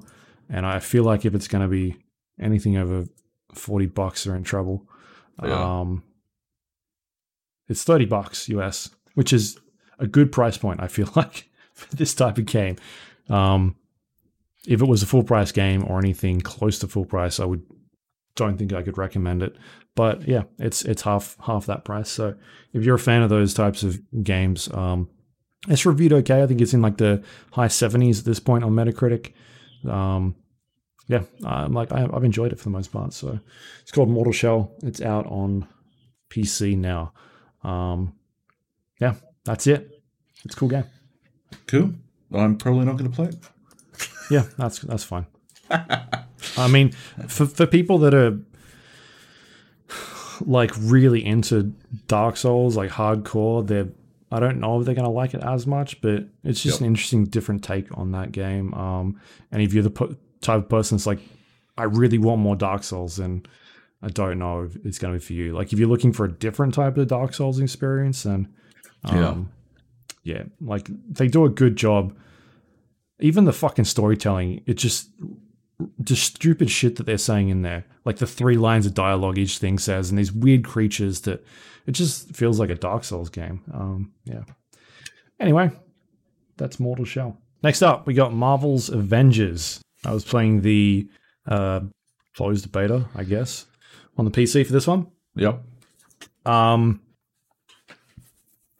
It's a brawler game that is very Destiny-esque, or what do they call them these days? Gas games, games as a service. Oh, yeah. That you're equipping abilities and gear onto characters and that sort of thing. You're playing as the title Avengers characters for the most part. It's set in San Francisco, where they're calling it A-Day, where a bomb goes off, Captain America dies, and the Avengers are sort of disbanded. You play that opening level in the beta, and they've shown a bunch of footage from it in there. That opening level kind of takes you through a bunch of the different characters that you'll play. Iron Man, Thor, Black Widow, Captain America, that sort of Hulk, that sort of stuff. Chick. No, she's not in the opening scene. She is in the beta though. Right. And Miss Marvel. And so that the opening scene is kind of setting up for the story overall, where Captain America, spoilers, dies. And then it fast forwards to many, many years from then. So that opening scene kind of gets you familiar with how the characters all sort of behave differently and attack. So like Thor has his hammer, he's able to throw it kind of like Kratos with his hammer, and get it stuck onto objects, and he can start punching and blah blah blah. And then you use the trigger and recall the hammer back to you.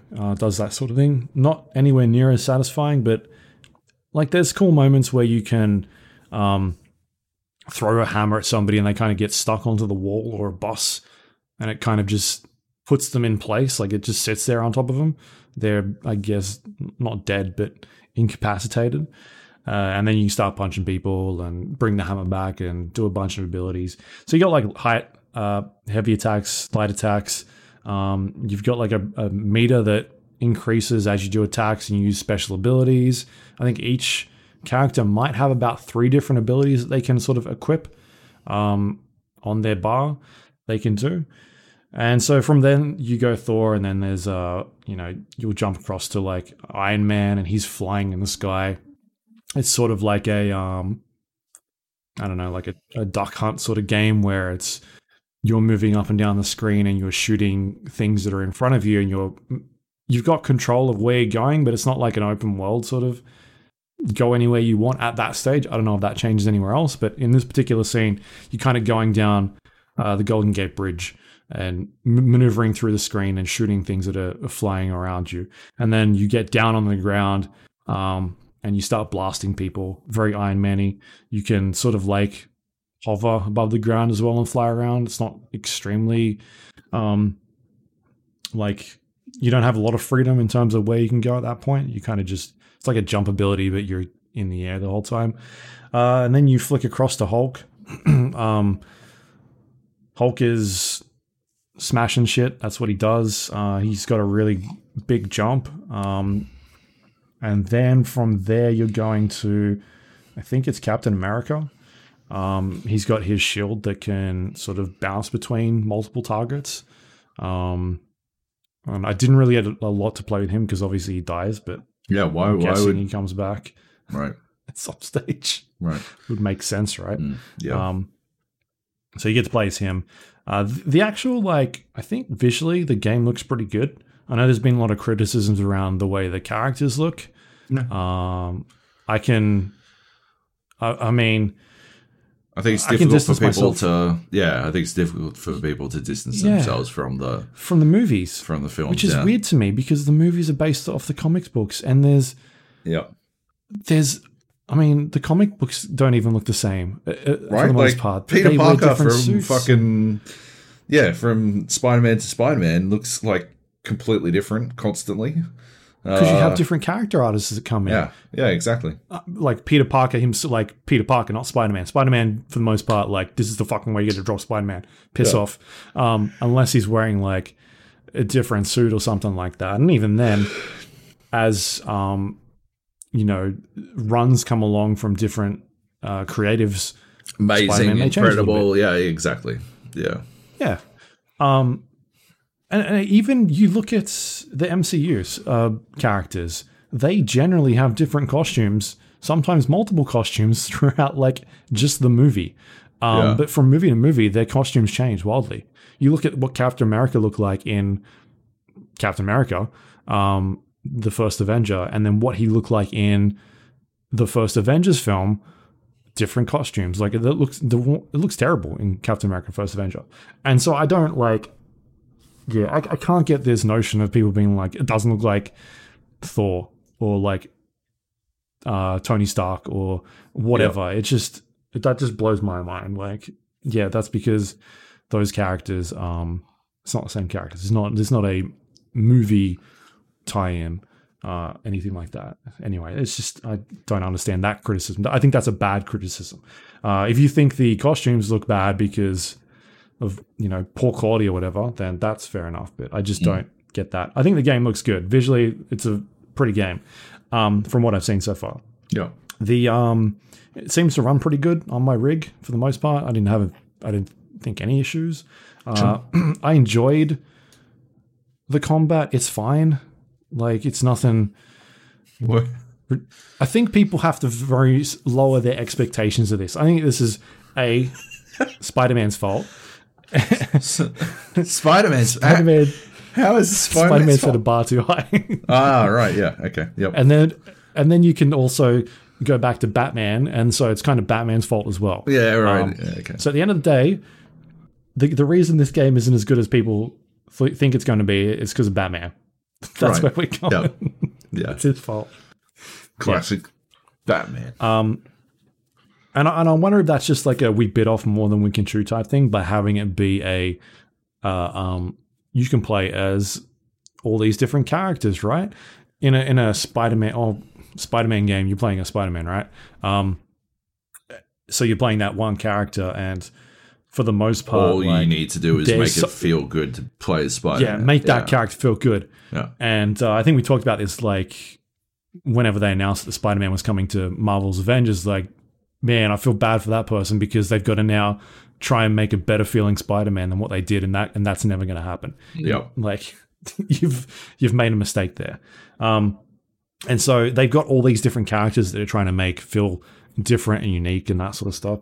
I played a bunch of Hulk. I just enjoyed playing as that character. Miss Marvel was really fun. So she's got like stretchy arms and she's got like a bit of reach on her, so she can hit enemies that are quite a distance away. So I had a lot of fun with her. And they were kind of like the two main ones that you could really play in the story missions that they gave you. Yep. And,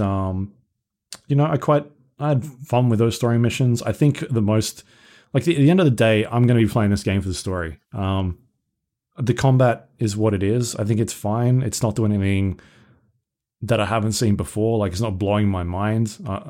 It's okay. But I'm going to be in it for the story. If they can really nail this story and do some interesting things with that, then I'm happy with that. And then kind of what their post plan like launches. They're talking about free characters. There's a leak list over the weekend because people unsurprisingly jumped into the beta files and cracked this thing open, and there's like dozens and dozens of characters that potentially could be coming to this game that they've already found. That could be playable. Wasn't there a secret mission? Did you see this? There was a secret mission and stuff, right? No? I tried to jump in to play some more, and the beta was over. So that's a bit disappointing. But I can play more this weekend because there's another beta coming. No, I didn't see the secret mission. I'll have to check that out. Does it sound good, or you don't know? Nothing about this game sounds good to me. But yeah. It sounds like fucking Anthem. I do not understand what's going on. I never played Anthem. Maybe that was my problem. Right? I know you were the Anthem hype man. You were on top of that with the fucking Anthem flag. Yeah, here we go. The guy who day one was like, I have grave concerns about how much content there is in this game, but what I played of it is very cool. No. I recall, I've got a great memory. You went to Japan, came back, and were like, Anthem is going to be my game of the year. You said that. I remember. Clear as day. How do I sue my own co-host on a podcast for slander on something that I'm publishing? I think you actually wrote this somewhere. I guarantee you I fucking didn't. Yeah. Holy shit. Anyway. So, yeah, I don't know about the content, what's going to be in there, but... It seems fine. I just feel like people need to lower their expectations of. That's what I think everyone wants to hear from a game preview. Is it seems fine, and I think people need to lower their expectations. That's it. This is the. They should put that on the fucking box. They should. That's the box quote right there. Is people need to lower their expectations. Well, the expectations of the Marvel brand and just what the movies have kind of done in terms of the blockbuster of those, I think they're getting there. Like, Spider-Man was obviously probably one of the best Marvel games that we've had in a very long time. And this seems like a interesting way to go about this, but I don't know if they've thrown enough money at it or enough time. Maybe that's the thing. They just needed more time with it to try and really nail down some of that, the feel of the game. But again, like, I haven't played I still want to check out like co-op stuff, what it's like with other people, because at the moment you can kind of chuck in AI partners that you've acquired into the game and have them play alongside with you and level up your characters while they're playing, which I think is an awesome idea. It means that I can jump in and out of different characters without actually having to like grind one specific character all the time.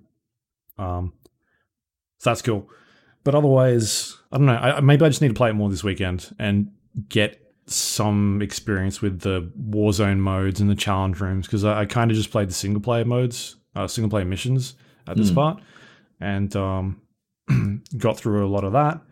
And when I tried to jump in again to play the rest of it, it was already finished. So hopefully I get some more time with that. But I'm just curious to see what that story is, because I think the combat and gameplay seems okay at this point. It's just yeah.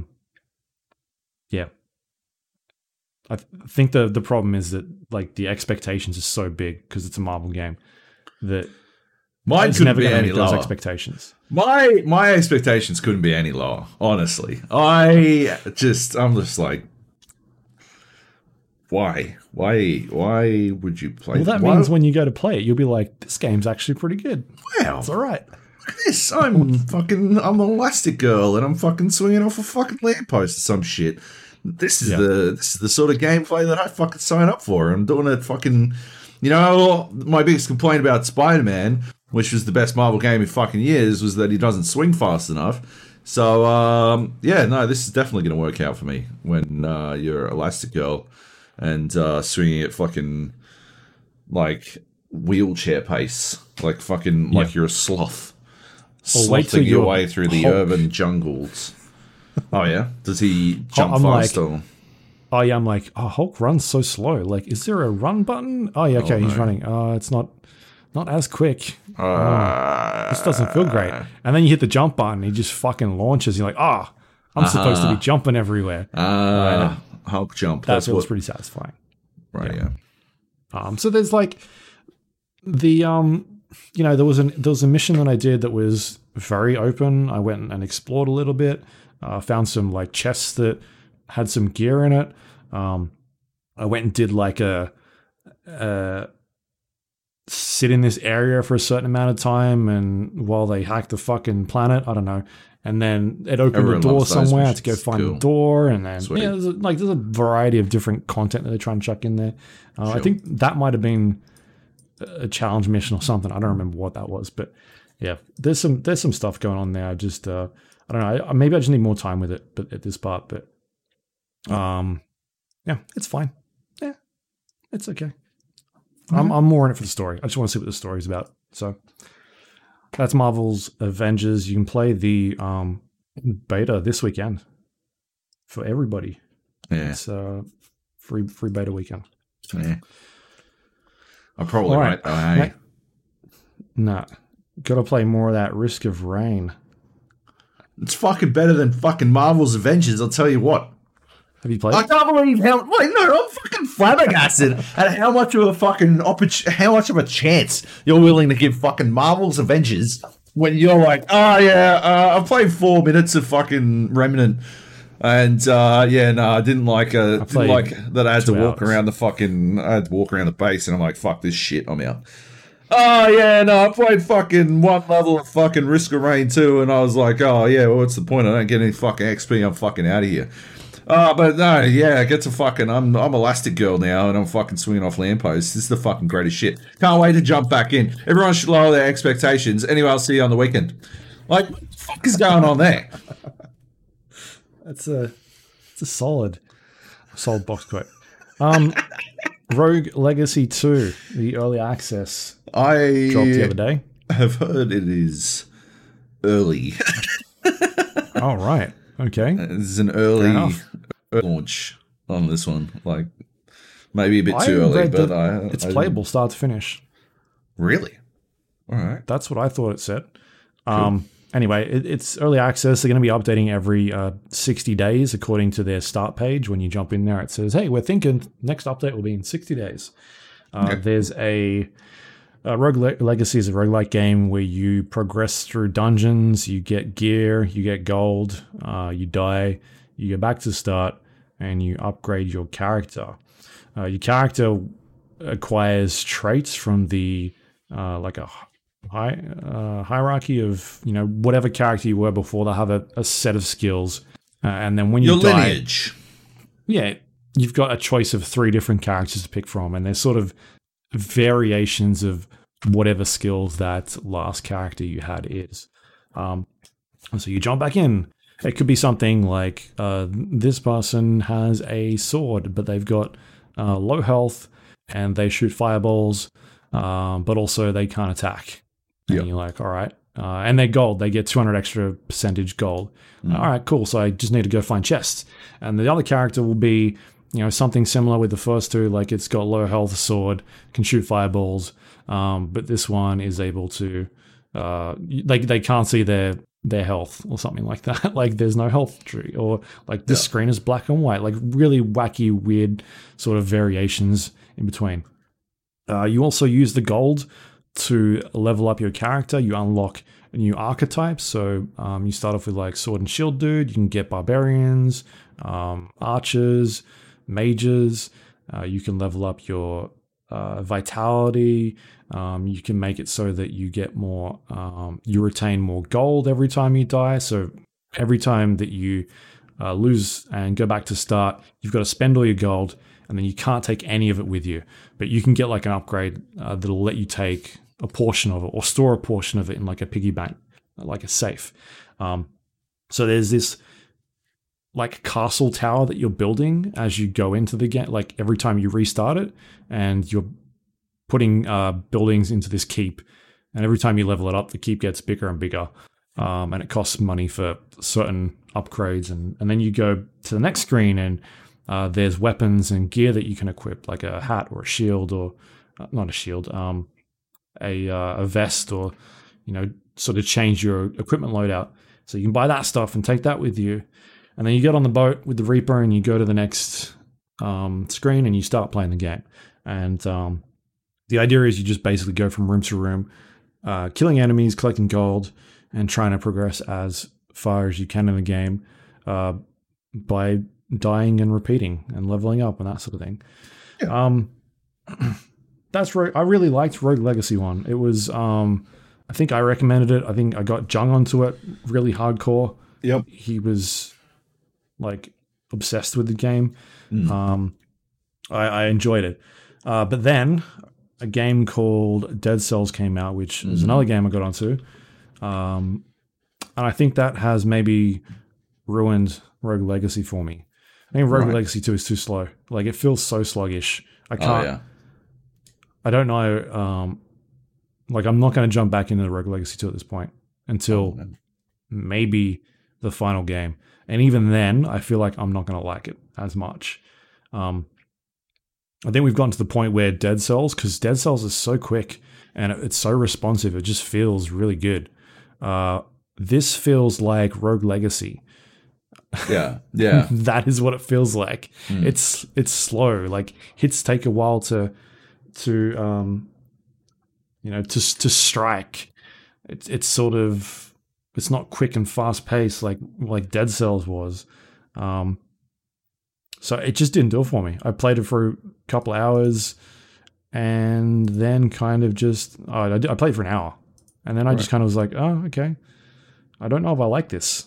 It just wasn't doing much for me. It feels like it's sort of stuck in a game. When was Rogue Legacy? Like 7 years ago, I think it was. It feels like a game that sort of came out around about then, and they were like, well, let's make a sequel. And what can we do to sort of change it up? And I haven't really seen what they've changed up so far. Like, it doesn't jump out at me at this point. It just feels like Rogue Legacy with an updated. It's got updated graphics. Like, it's on a 2D sort of 3D style. Looks really pretty, but it just feels old.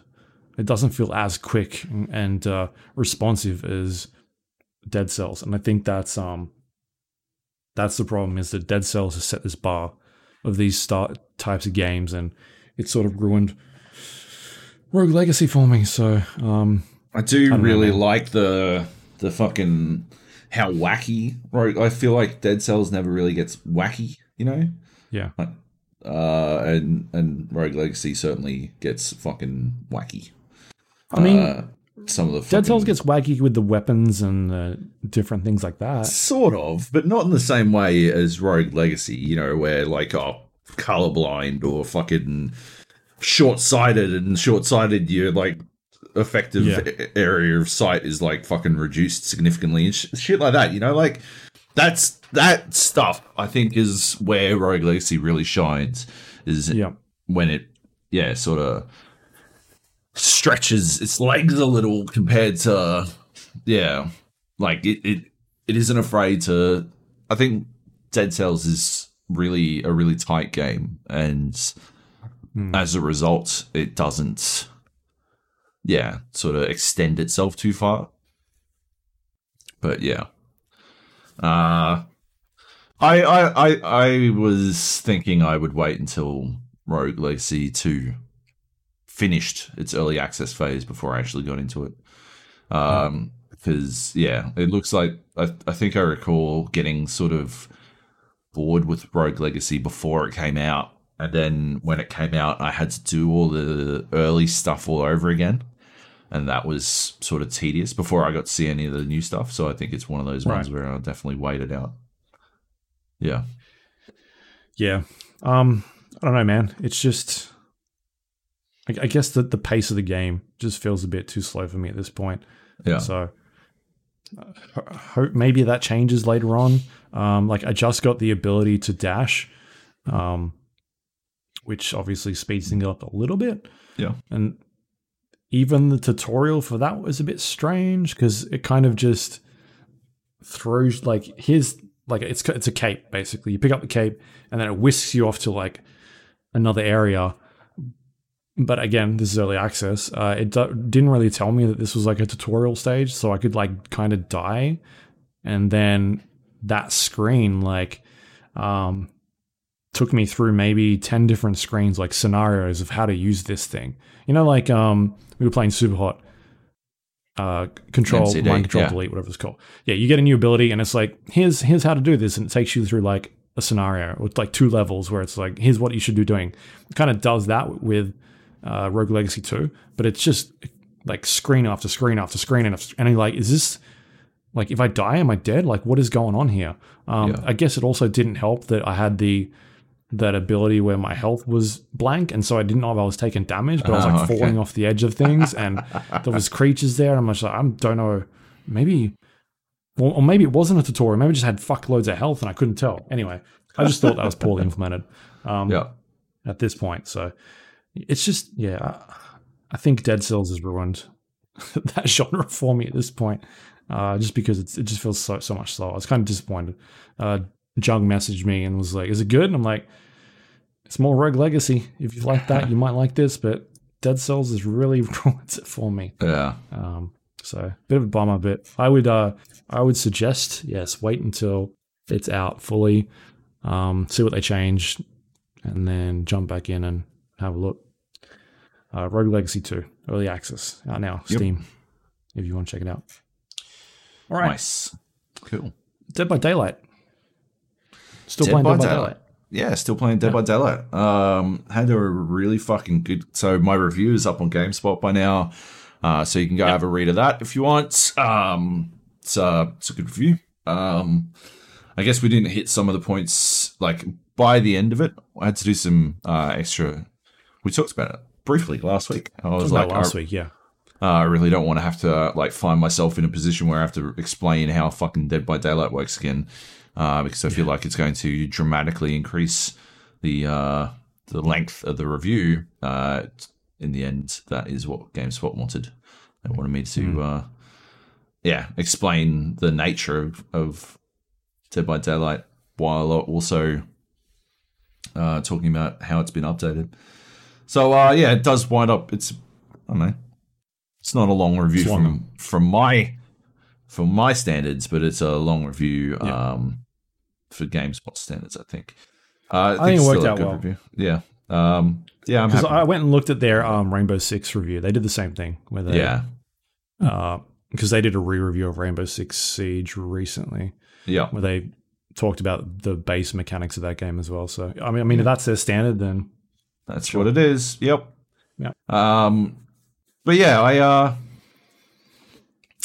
I talked a lot about the idea of how you play Dead by Daylight, how your attitude shapes your experience with Dead by Daylight, and we sort of downplayed that, I guess. I think it was too individual, too subjective a concept for the review. But so we sort of downplayed that in the final review, which I think is a bit of a shame because that was the primary message that I wanted to get across.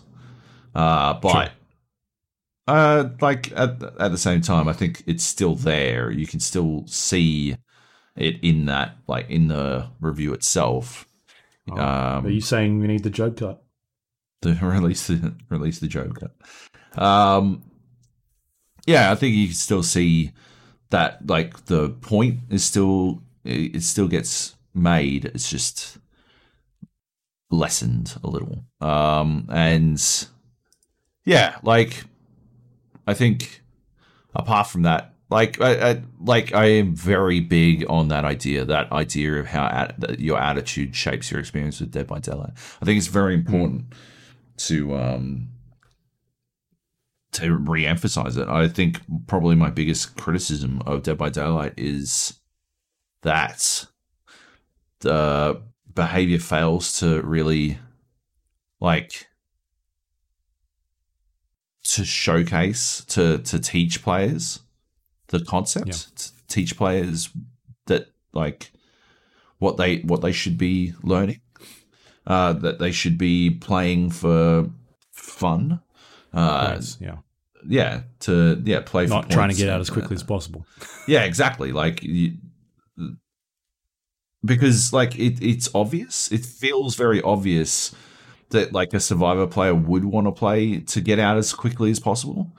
And so by failing to explain that it's actually inefficient from points perspective to do it that way, I think they do players a bit of a disservice. And so, I just think it's one of those things that really, really needs to be emphasized over and over again. But I had some fucking awesome games. I was recording footage for, I don't know if I talked about this on last week's podcast. I can't remember the timing exactly. My entire fucking last week has all sort of melted into one big fucking day. I don't know if I spoke about this specifically, but I had a couple of games actually where I was playing as the killer and specifically and deliberately just fucking with survivors. And I had one where I was playing, so I got Pyramid Head and I got Freddy Krueger, and I still don't really understand how Freddy works. I still don't have a good grip on him, but Pyramid Head's fucking hilarious. Because he drags his barbed wire, so he makes barbed wire wherever he drags his sword, and it fucking, like, puts the hurt on players when they run through it. And if you down them while they're affected by it, by the barbed wire effect, I think it's called, I can't remember what it's called, Judgment maybe, you can send them to you can stab them, like stab the ground around them, and it'll send them to a cage of atonement, which very quickly, like, it's basically a hook, but you don't need to pick them up and you don't need to hook them, and you can't, like, all of the perks, hook related perks, can't be used. So you can't be decisive striked for it, which is where the survivor, when you pick them up, they hit a skill check and they stab you and they manage to get away. Yeah. You don't get decisive strikes, but also if you even remotely camp a cage, so it gets sent to a cage on the direct opposite side of the map from you. If you're even remotely camp a cage, it will teleport the cage to the direct opposite side again. So what I was doing was, and the other thing is, when he's dragging his sword, he can flick out and it'll send like basically this line of attack. And so you can't, it's hard to loop Pyramid Head, right? Because if you start to loop him, if you start to do that shit, all I need to do is drag and then fire a fucking string of fucking attack. It's like 8 meters long. So if you stand on the other side of a fucking pallet from me, you are taking a hit. It doesn't matter. So what I've been doing like that as well. Yeah, that works. Yeah, that was. I did not like playing against the Doctor. That was very fucking annoying. But what the other thing I've been doing is like I've got a perk where when I kick a generator, my terror radius disappears. Okay. And so I will kick a generator and then run, just belt over to the next generator. And before I even get there, I'll stab, drag, and then just fucking fire off a shot at the generator. And if anyone's there, they'll just get attacked. And people shit their pants. You can see them frantically running around, losing their shit. Anyway, so I fire a fucking line as Pyramid Head and hit people while they're on the generator. And you can see them fucking, like, they scatter, but they run in, like, these frantic little circles because they can't work out. Because you do it from, like, the other side of a fucking wall and they don't know which way to run from.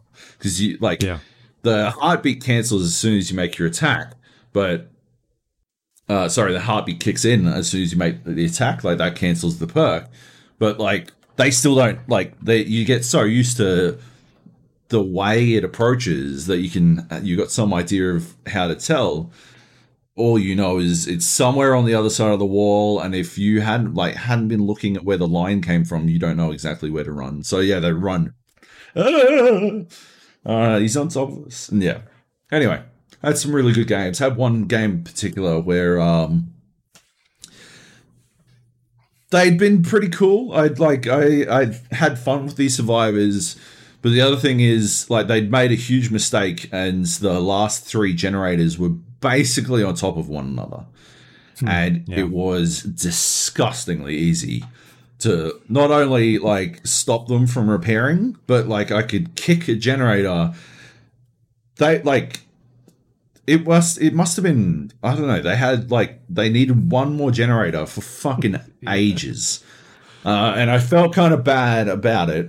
And I'd also maxed out literally everything except for kills. I had fucking huge points for hooks, because the Cage of Atonement was working. And then when I had them all at 2 cages or hooks, I was just slugging them. I'd like down them and not put them on the hook because they would die instantly on the 3rd. So I'd let them get each other back up again, and they were having to fucking deal with all that kind of shit. But eventually they got the generator up, and I caught this dude, like, with the attack, whatever the fuck it's called, the wave attack that Pyramid Head does, as he was running through the exit gate. And so he got down and he crawled, and I caged him as 2 of the people who were escaping ran through to escape. And so it was him and one other person. And I knew that the other person would be at the exit gate because they're all clustered together. So I went over and I camped the cage. Mm-hmm. So he got teleported. So the cage got teleported to the opposite side, which was basically where the exit gate was. And then the last survivor, the last not caged survivor, got him out. And they escaped. And the guy who escaped was losing his mind. He was like, that was the fucking best game. Holy shit. I can't believe I got out. That's so fucking cool. Like, in the chat box, which I usually fucking mute. But I've noticed that as the killer, for some reason, you have to actively mute. Okay. Like you have to close the text box. It seems like as a survivor, it's auto, like you can have the text box off by default, but as the killer, it seems to reopen. I think it's every time I reopen the fucking game. Something, I'm not sure what it is. It's annoying because personally, by default, I would prefer to have the text chat closed. I just don't. Mm-hmm. I don't care to see what they have to say. Like they're probably going to complain about me camping or some shit, even though I'm actively not. Like even like the only time I come close to camping as a killer is when they will unhook behind me. If I have just hooked you, and then your friend unhooks you immediately, I'm not like it's not camping. I just don't think it's camping, right? If I then hook you again, walk away, and then turn back on myself, like walk 7 meters or 8 and then turn back, that's not camping to me, right? Like, I know, like, and like, oh, shock horror, like I actually catch someone out attempting to unhook you while I've barely left you're still fucking in the throes of my deepest fucking terror radius, right? Nah, that's not camping. Get the fuck out of here. That's ridiculous. Yeah. You can't just unhook willy-nilly. Yeah, that's ridiculous.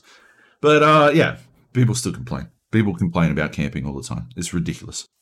So yeah, I've been generally turning text chat off because I am trying to create the best scenario for survivors to have an exciting and thrilling match.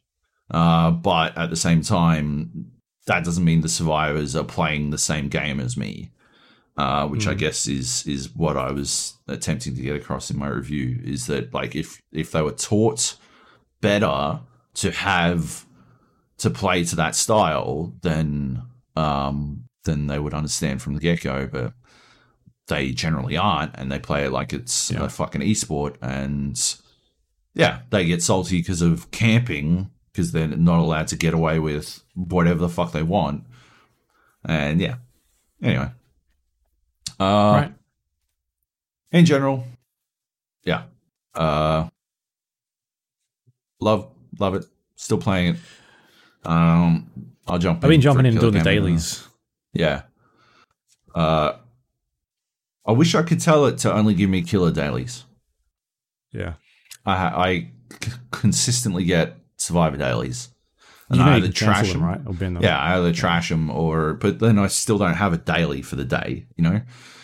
Yeah. Which I don't need a daily, but like, yeah, it'd be nice. I mean, the good thing is you can do the daily on the survivor and then put the points into the killer. Yeah. Your killer. Yeah, very true. Yeah. But no, yeah, the dailies. I only play as a killer. I don't like to play as a survivor except with other people. I just find it's better. It's a better experience playing survivor with friends. Right. I guess, which is what we've always said, right? Yeah. I had I was playing as the Trapper and the Chainsaw Dude, Hillbilly, because I had some dailies as that, and Trapper I like playing every once in a while because it's just fun to fucking put traps everywhere. Like you feel like you're getting smashed. All of a sudden they've got 2 generators up and then a 3rd generator, and then shit just hits a fan as soon as you get like one person on a hook. And they start coming to rescue, and traps are going off all over the place. And I played a game last night, and I must have got like 4 basement hooks. And every single time I got a basement hook, I would just go back upstairs, put the trap out near like in the bush somewhere, like the long grass. And when someone came to rescue them, they'd get them off the hook, and then one of them would get caught in that. And then I'd pick them up, put them back on the hook. So that was good. And the other one was, I was playing the boat one with the, who was I? I think I was the Hillbilly on that one, the boat map. And these guys were like destroying me. And then all of a sudden they made the mistake of doing we're going to do all the generators in one side of the map, and the next 3 generators only needed 1. Were literally fucking in a triangle. Like I could just bounce between them, and I'm like, you guys are idiots. And 2 of them were like going. One of them was nearly done. I just fucking kicked it. Yeah. And then was like, I'm just gonna wait. Just gotta stand here and wait for this one to drop. And then I'd hit the person. I'd find them. I'd hit them, and then let them run off and go kick the other generator. And I'd just fucking bounce back between the 2. Yeah. And as soon as they were at 0, I was like, all right, cool, we're good. Let's go. Yeah. They were not happy about that. Like, they weren't salty in chat, but there was a dude on the boat that was just like jumping a fucking ledge, where you can activate the noise. He was like trying to draw me out. I'm like, no, man, I'm staying here. This is the objective. I'm not coming for you. Yeah. You're at the other side of the map. And so I would just like knock them and make sure that my objectives are good. And then once they were done, I would usually focus on the teabaggers first. Like if somebody's teabagging me behind like a door or something, like that's it. You're getting tunneled. You're getting done. That's it. Yeah, that's it. It's game on. Yeah. Or people that my Alexa just went. People that go sometimes, like you'll see a team and they fucking pair up like flashlights. I had a game like that last night where 3 of them changed to flashlights. I was like, fuck it, I'm putting my my ability on that makes me immune to flashlights. Oh, right. They would not. The amount of times they tried to flashlight me and I would just fucking hit them, and they were just like, what is going on? I have noticed, like, people think that because you can't see, you can't follow them. But you listen, you can hear. Yeah, you can hear. And I mean, the amount of people who just run in a straight line away from you as well. And you're like, well, as soon as you can see again, you're like, well, that's where you are, chop. Like, they're like, yeah, you can tell they're like, but just be blind. I think what's happening is they'll run away, but they're not like. I switched to playing as a survivor on controller because I find it way easier to look behind me, and I find that people will run away without looking behind them, and they don't realize that the killer is still fucking on them, even though they're blind. But I just find it annoying trying to WASD while looking behind me because of the obviously movement is context sensitive to your camera position. I just find it more annoying that way, but it's very easy to do. I find it very easy to do on controller. So I play Survivor as a on controller now, and I play.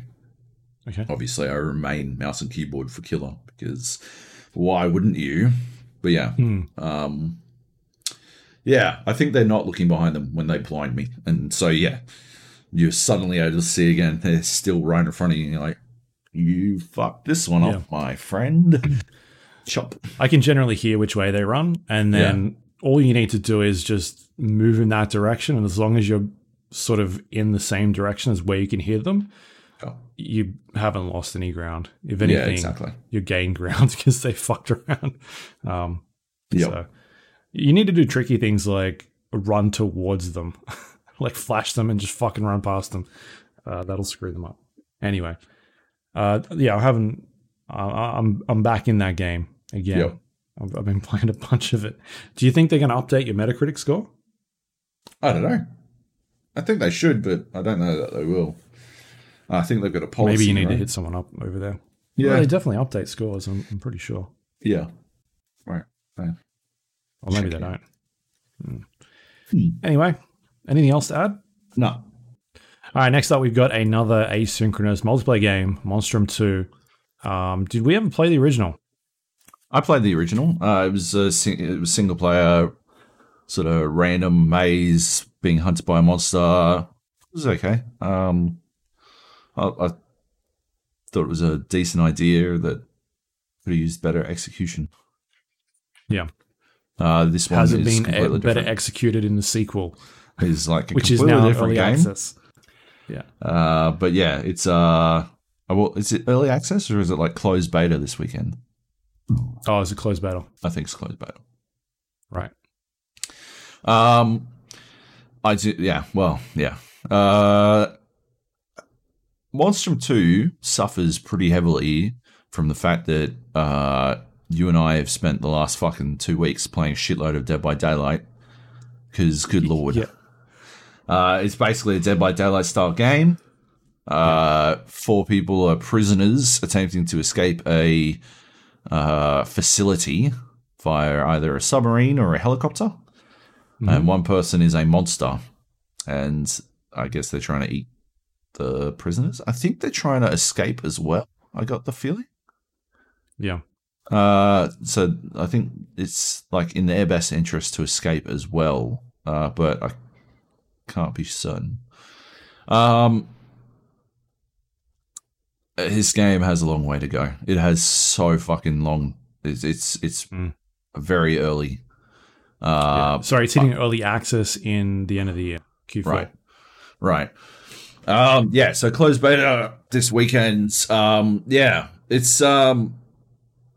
it's a asynchronous multiplayer hide and seek style game. Only the monster can do damage. The prisoners have a variety of tools available to them. I think there's like some interesting things going on. They have to like flick a bunch of fuses and then start up like some power generators. Yeah, there's like missions or objectives. Objectives, yeah. It's multi-staged, and like, yeah, I think there's some interesting ideas going on here, but it's not executed in a way that works at this point in any way. Holy shit! Like, it's pretty fucking. It's rough. Yeah. You've got like the fuses. It seems to be like 3 fuses per prison or something like that. 2 fuses per prison or something like that. It's fucking. You got to do a fucking ton of fuses, first of all, which is rough. I guess they don't take that long. Is the trick, right? Like once you know how to do them, they don't take that long to accomplish. You get the right tool. And then you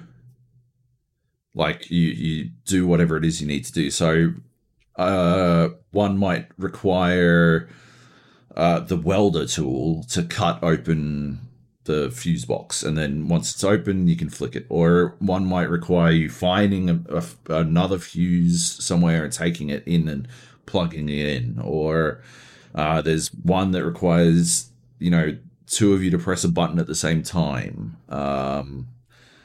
or you got to find a code on a nearby like piece of paper littered around the map, and once you find those things, then you're able to like trigger the fuses. But the whole the trick is that the entire time that you're doing this shit, right? First of all, there's a monster, and the monster can one hit you. And you've only got is it 2 lives? 2 lives, yeah. Yeah. So you can only get killed twice, and the monster can one hit you. So first of all is that. Second of all, you have a 15-minute fucking window to complete all this shit. We had like fucking, was it like 10 fucking fuses we needed to do? Like, we had to do about a fuse every single fucking minute. But you've got to A, find all the fuses, B, dodge the monster, C, work out the fucking trick to whatever fuse it is, and then D, once you have done the fuses, the clock continues to count down. It opens up another room where, like, another fucking section of the map for you to go into to power on these generators. And you got to power, was it 2 or 3? 2, like, generators. And once you've done that, then it gives you, it seemed like an extra 5 minutes to then lower the submarine into the submarine bay and then jump in, and then you'd escape. And that was a successful game. But by like total, it seems like a game wraps up in 20 minutes or you've lost, basically. Yeah. Like after 15 minutes, you lose. It seems like everyone technically loses, even the monster. I got the feeling like the monster was supposed to escape or allow the players to do enough so that they would escape. Like, man, like in terms of time pressure, that's just fucking insane, right? 15 minutes is short as fuck. Dead by Daylight games can take upwards of fucking 40 minutes sometimes. Like, those games where they have all the fucking jennies in the in that triangle that you're talking about. Yeah, those games can go for fucking ages. If they were just doomed to die at like the 15-minute mark, nobody would play Dead by Daylight. There's no fucking chance. People are like, well, yeah, we're fucked. Like, this shit's cooked. But yeah, like there's so many things you have to fucking do in this game that you need to succeed at, that like we played around where Nate was the monster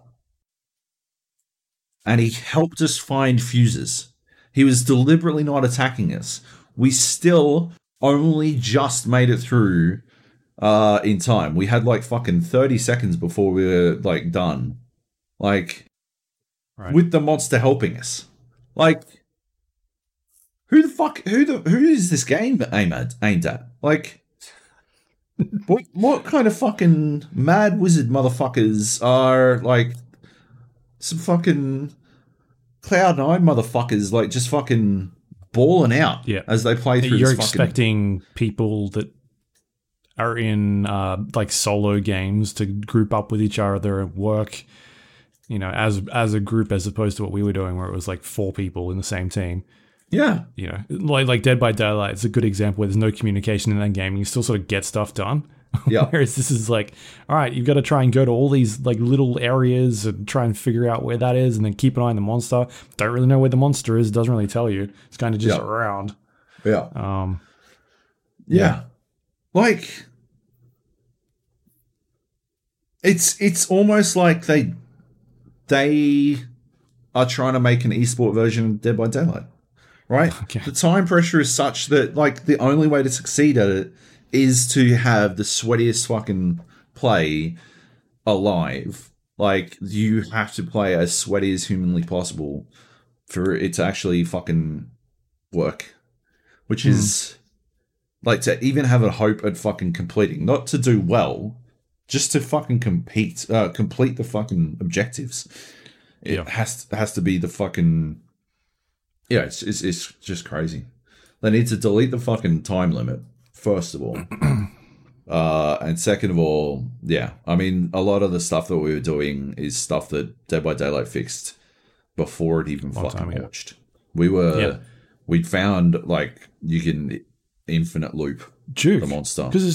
There's no like duck button or crouch button on the monster as far as we could find. But one of the monsters can't crouch at all. The other one can go through those holes. Yeah. But I think they're not a one-hit kill type thing, you know? And like, oh my lord. So you could literally, like, I think it was a point where I was in a hallway chasing someone and they would just go into the fucking vent into another room. Yeah. And if I tried to go into that room, they would just go back out the vent again. And I'm like, all right, cool. So this is it. Like, this is the game. There's nothing I can do. No. I either sit here and play this all day, or I just leave and go somewhere else. And there's nothing to say that someone else could just do the same thing. That's just broken. There needs to be a crouch button or a way for you to get through that hole. That's how that works. It is staggering that they hadn't considered it. That it hasn't been taken into account. Yeah. Like, there's that. There's the fact that, you can only carry 5 fucking items, but you can't drop items. So if you happen to pick up something and then you need to grab a fuse, you're cooked. It's over. Like, either you use up the item, although there are some items that you can't use up. Like, I couldn't. I picked up a glow stick, and apparently its job was to make me shine bright green. Yeah, exactly. It didn't seem to expire. I couldn't throw it anywhere. So cool. So I'm just a big shining beacon for being murdered now. That's perfect. I don't know what happens to items. Did the fire extinguishers take up a spot? Yeah. They take up a spot. You only get 3 uses and then they disappear. You get health kits, but the big monster one-shots you, so I don't know what the fuck the use of that would be. I don't know, man. Some of it's it's got a ways to go. You can't sit here and poop on it because it's a closed game that I'm just not seeing the the direction in the game at this point. It just at this stage, I did not have fun with it. Yeah. It's got I think even for a closed beta, it's too early to release this as a closed beta. To launch into the world because it just needs. It's just doing a disservice to people that are like, oh, maybe I should stay away from this. Exactly. So I think we will revisit this much later on down the track and have another look. Because I like the idea. I think the execution is unbelievably flawed. But I like the idea of objectives. Yeah, exactly. I love the code ones are so it's such a cool idea having you hunt around the fucking level trying to find this key code and the panic of putting in a key code when you can vaguely hear the monster clomping around nearby is scary as shit. I think it's that's pretty cool, but they need to reevaluate the concept. Because with the amount of time pressure that exists, all that's going to happen is the sweatiest play imaginable. And as I explained in my Dead by Daylight review, when people are playing those games as sweaty as possible, they aren't having fun. That is not how you have fun. You need the monster to, in Monstrum 2, to actively ham up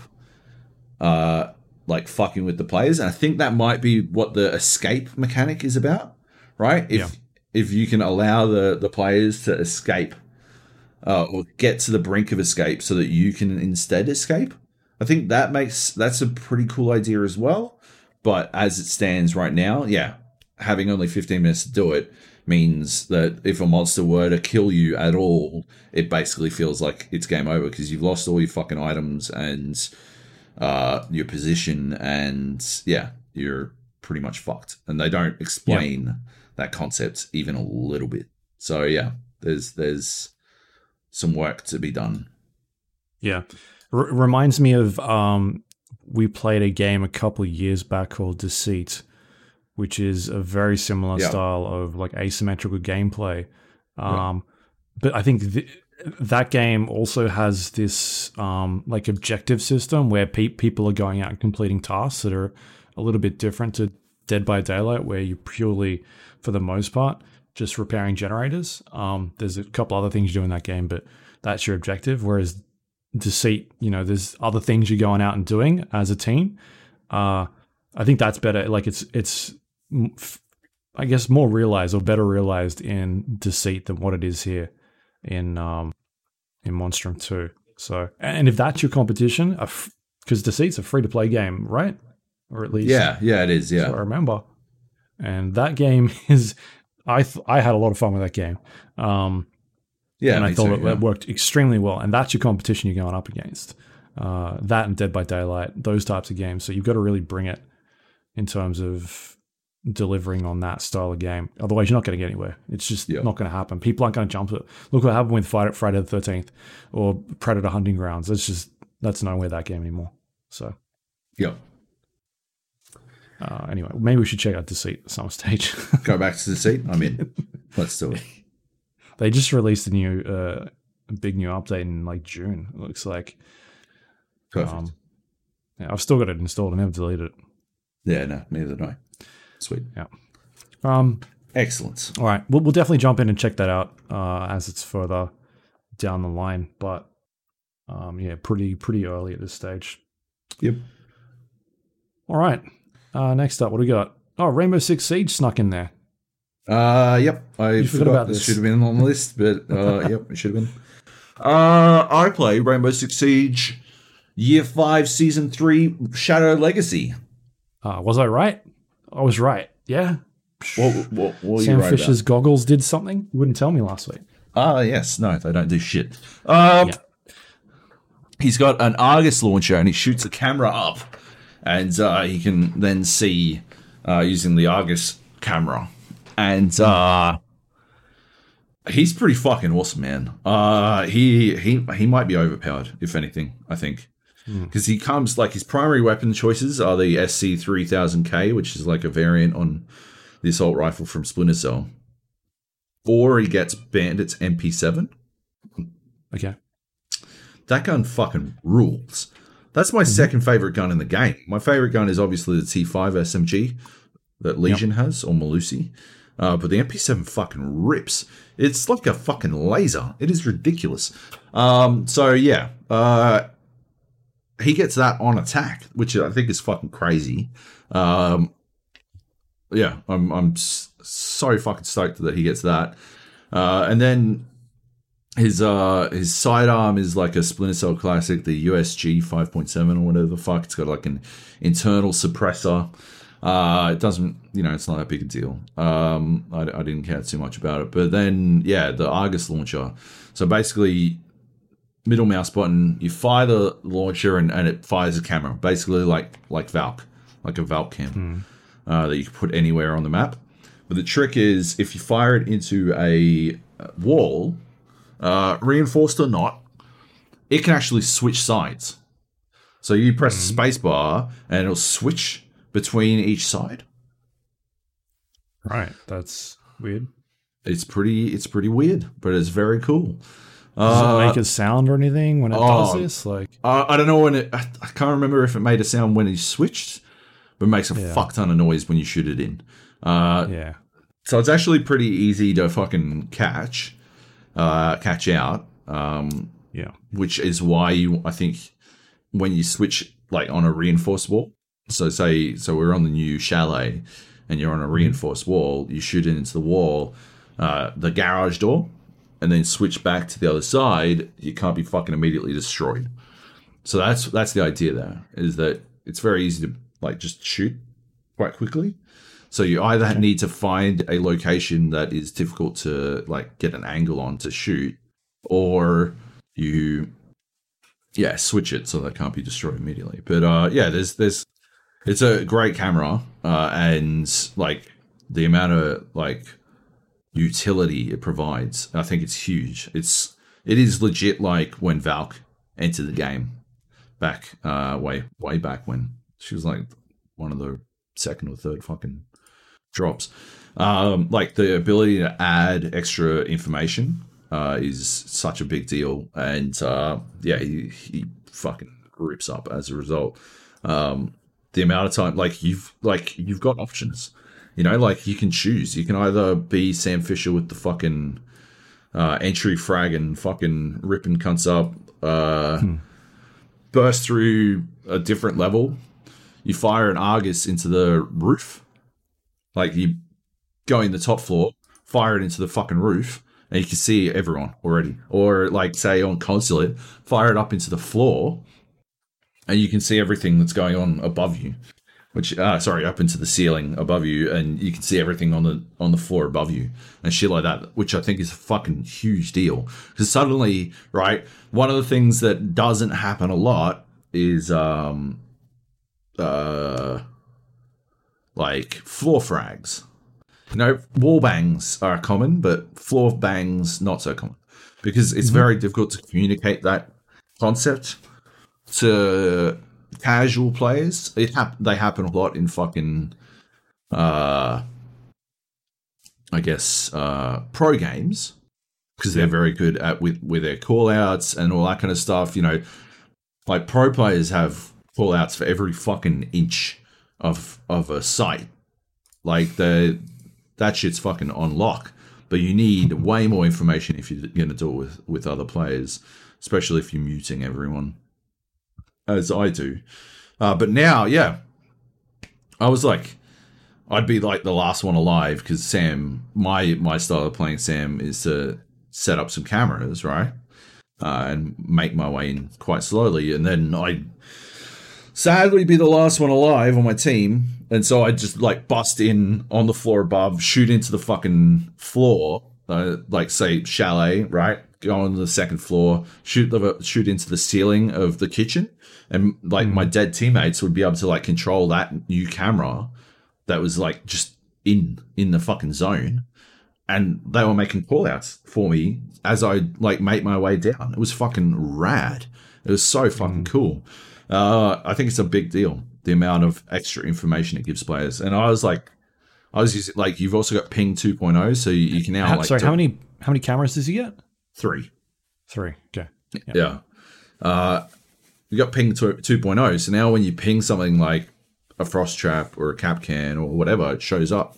You get the icon. You can ping Malusi's and like ping fucking everything. Drones. Do you know that was me? Stuff. That was you. It was your Ping 2.0. Yeah. You brought up Apex with him, didn't you? I did. I asked him. When was it?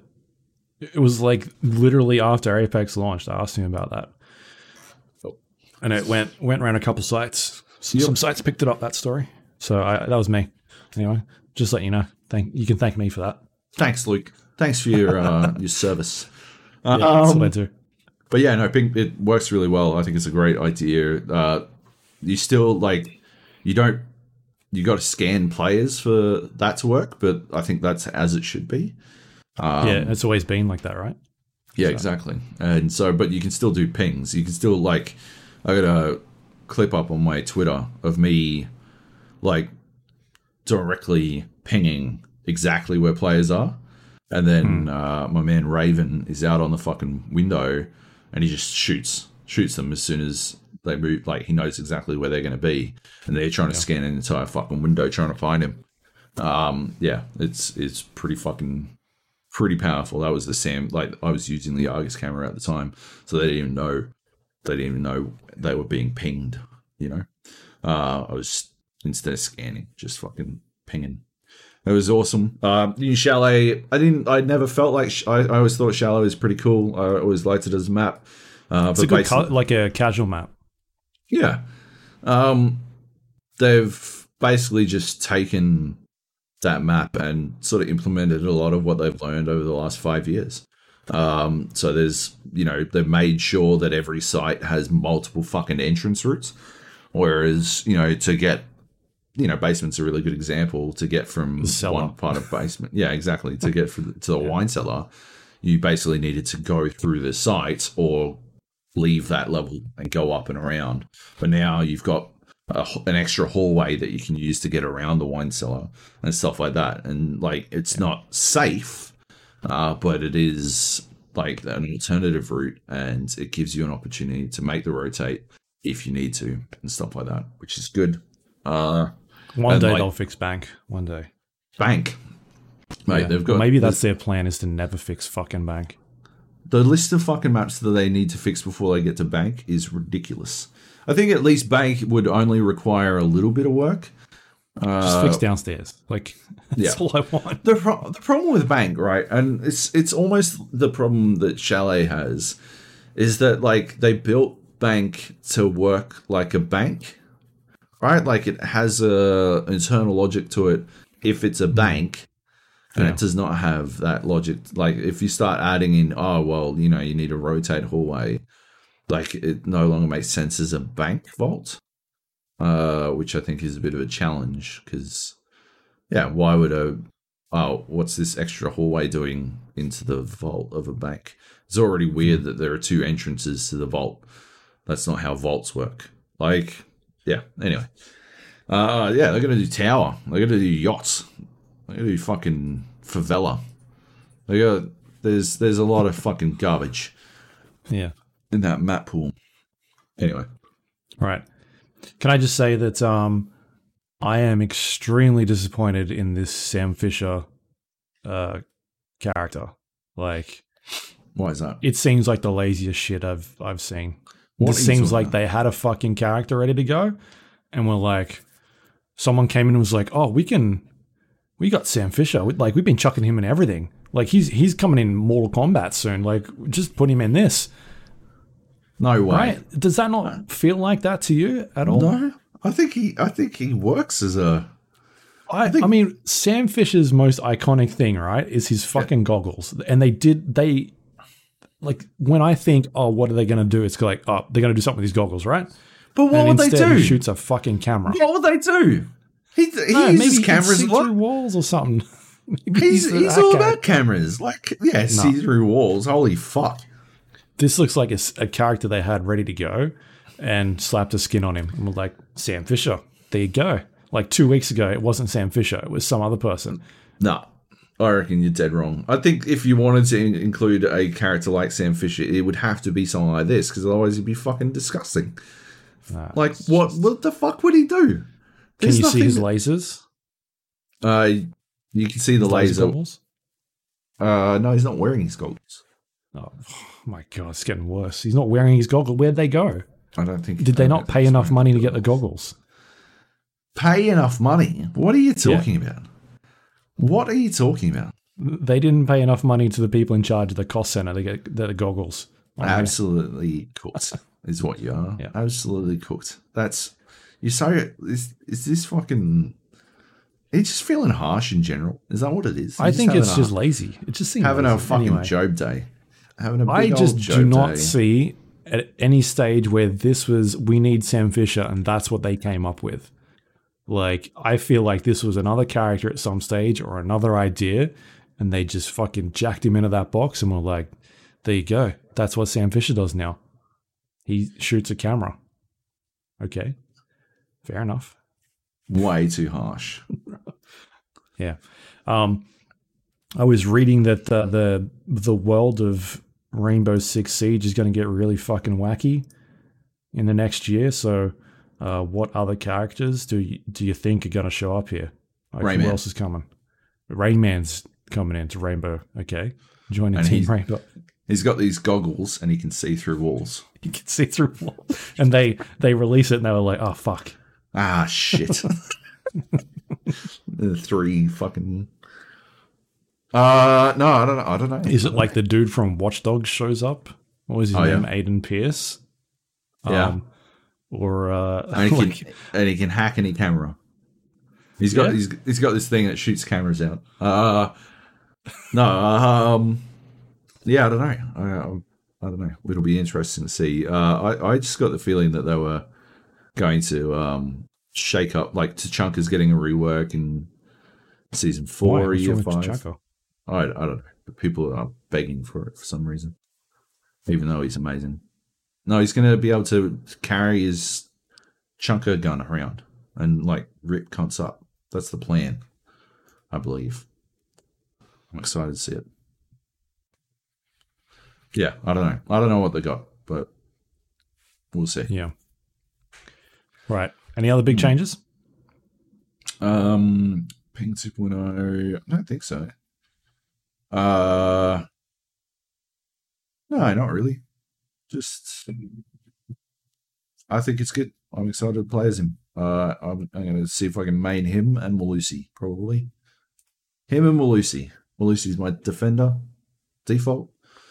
Some people don't really like Malusi. I don't understand why. She's fucking amazing. The amount of you get out of playing as her and her gun. She's got the T5. It's perfect. Anyway, that's about it. Moving on. Right. Okay. And the last game we got on the list is Microsoft Flight Simulator 2020, which it's out now, I believe, right?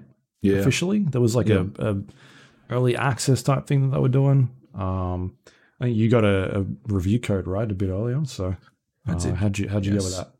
Yeah, I installed it. It took 3 hours. I didn't realize that you can apparently mute individual programs using Windows 10 now. I didn't know. That's fucking amazing. Now you know. I wish I'd known before this fucking game took fucking 3 hours to install or to download 90 gigabytes of extra patch.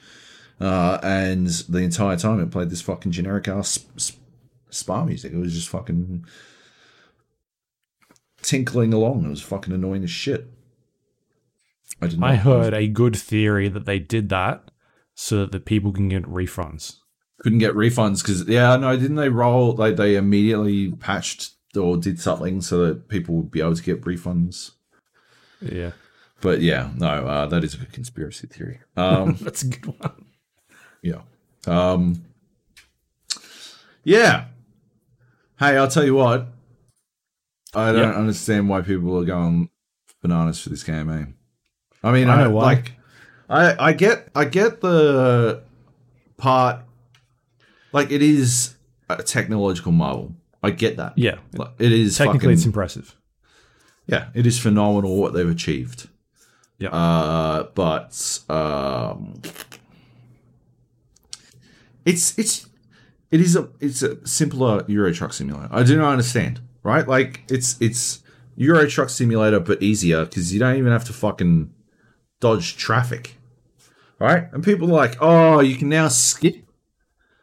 You can skip ahead now. This is so cool. So you just sort of like you do the takeoff and then you don't have to do the flying. The part in between. You just do the landing again. That's so fucking cool. I'm like, so you're skipping the flying part in Flight Simulator, and it's like, but it's it's on. You're on autopilot anyway. Why would you want, like, it's on autopilot? That part's on autopilot. The only part you need to concentrate on. I'm like, okay, but what? I still don't fully get this. So you just want a takeoff and landing simulator? Is that the plan? But it takes 17 hours to fly from one place to another. Why would you want to do that in real time? I'm not the one who's trying to get people to buy a fucking flight simulator. I don't know why you would want to do that. I wouldn't want to do any of this shit. What the fuck? Like, what are you talking about? At least in fucking Truck Simulator, you like turn left sometimes, turn right, brake at traffic lights. In this, you just fucking do whatever the fuck. Oh my god, I don't get it. I do not get it. What is the game here? What is the game? Somebody tell me what the game in this is. If it is a perfectly realized simulation, if it's fucking pilot training, sweet. But like, don't sell me fucking, oh yeah, this is our flagship title is fucking Maths Whiz Calculator Genius fucking 2020. Like, yeah, cool. Now I've learned maths better than fucking any maths motherfucker. I'm the king of fucking maths, right? If it's a pilot training tool, fine. Don't try to tell me it's a game. Get the fuck out of here. Where's the game? What's the game? Yeah. But you can fly anywhere. I don't want to fly anywhere. But some people do. Cool, I guess. And they've never been able to do it as good as this before. But what are they getting out of it? Like, I know this makes me look like some sort of fucking Luddite, or some sort of fucking gatekeeper. I'm not saying it's you can't enjoy it, right? I'm not saying you're not allowed to enjoy yourself playing this. I'm just trying to understand why people are enjoying this, right? Because I don't get it. Like, can you just explain it to me, please? I've read the reviews.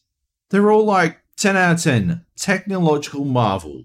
The feeling of flying is phenomenal, and also you can skip it. I'm like, if the feeling of flying is phenomenal, why do you want to skip it?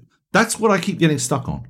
Why is this the best game ever? Because they've made it easier to skip the parts you like. Yeah. Because no one wants to spend an hour and a half flying from LA to San Francisco. Right? Then landing their plane. Because there's nothing to do in between. And so why do it in the first place then? Yeah. I don't know. Like there's good things in the like challenge systems, and like here's an airport, try and land at this airport that's actually real and it's fucking hard, and you've got wind speeds at this certain, and you're coming in from this distance, and like that stuff is cool. That's the gamey part that I think is interesting. There's like leaderboards, and you get rated on scores and that sort of thing. Like that's a part of the game that is like a game aspect, like you trying to compete with other people to land this plane. But it's the simulation part, which it is like a simulator. It's not. I don't think it's interesting. It's boring. Like I said, technologically, I think it's extremely impressive. It's pulling data from maps on Bing, or whoever the maps are using on Bing, so you can pretty much go wherever you want that they've charted, and it brings up all the streets and all the building, or not all the buildings, but decent renditions of buildings. Like I flew back to Sydney, or I went to Sydney, flew around Sydney. For whatever reason, there's no Harbour Bridge, which is extremely strange. Like there's literally the Opera House next to it, but no one was like, hey, maybe we should do the Harbour Bridge. So instead it's just like a bridge with water. It looks extremely strange. But then like flying past where I used to live in Sydney, and everything looked pretty like spot on in terms of they get a good like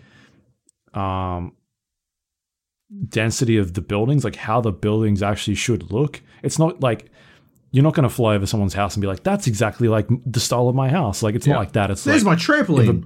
If a building is a certain size, then you're going to be like, oh yeah, that's the shopping center. Like I understand that. Like I took off from San Francisco, flew down the street near me, and like the tennis court that I go to was on there. Like it's there. And next to that tennis court, there's a baseball yard, and that is there as well. Like that's weird to me. Yeah. It's there. Like those streets are there, and it's really cool. Like that stuff is awesome.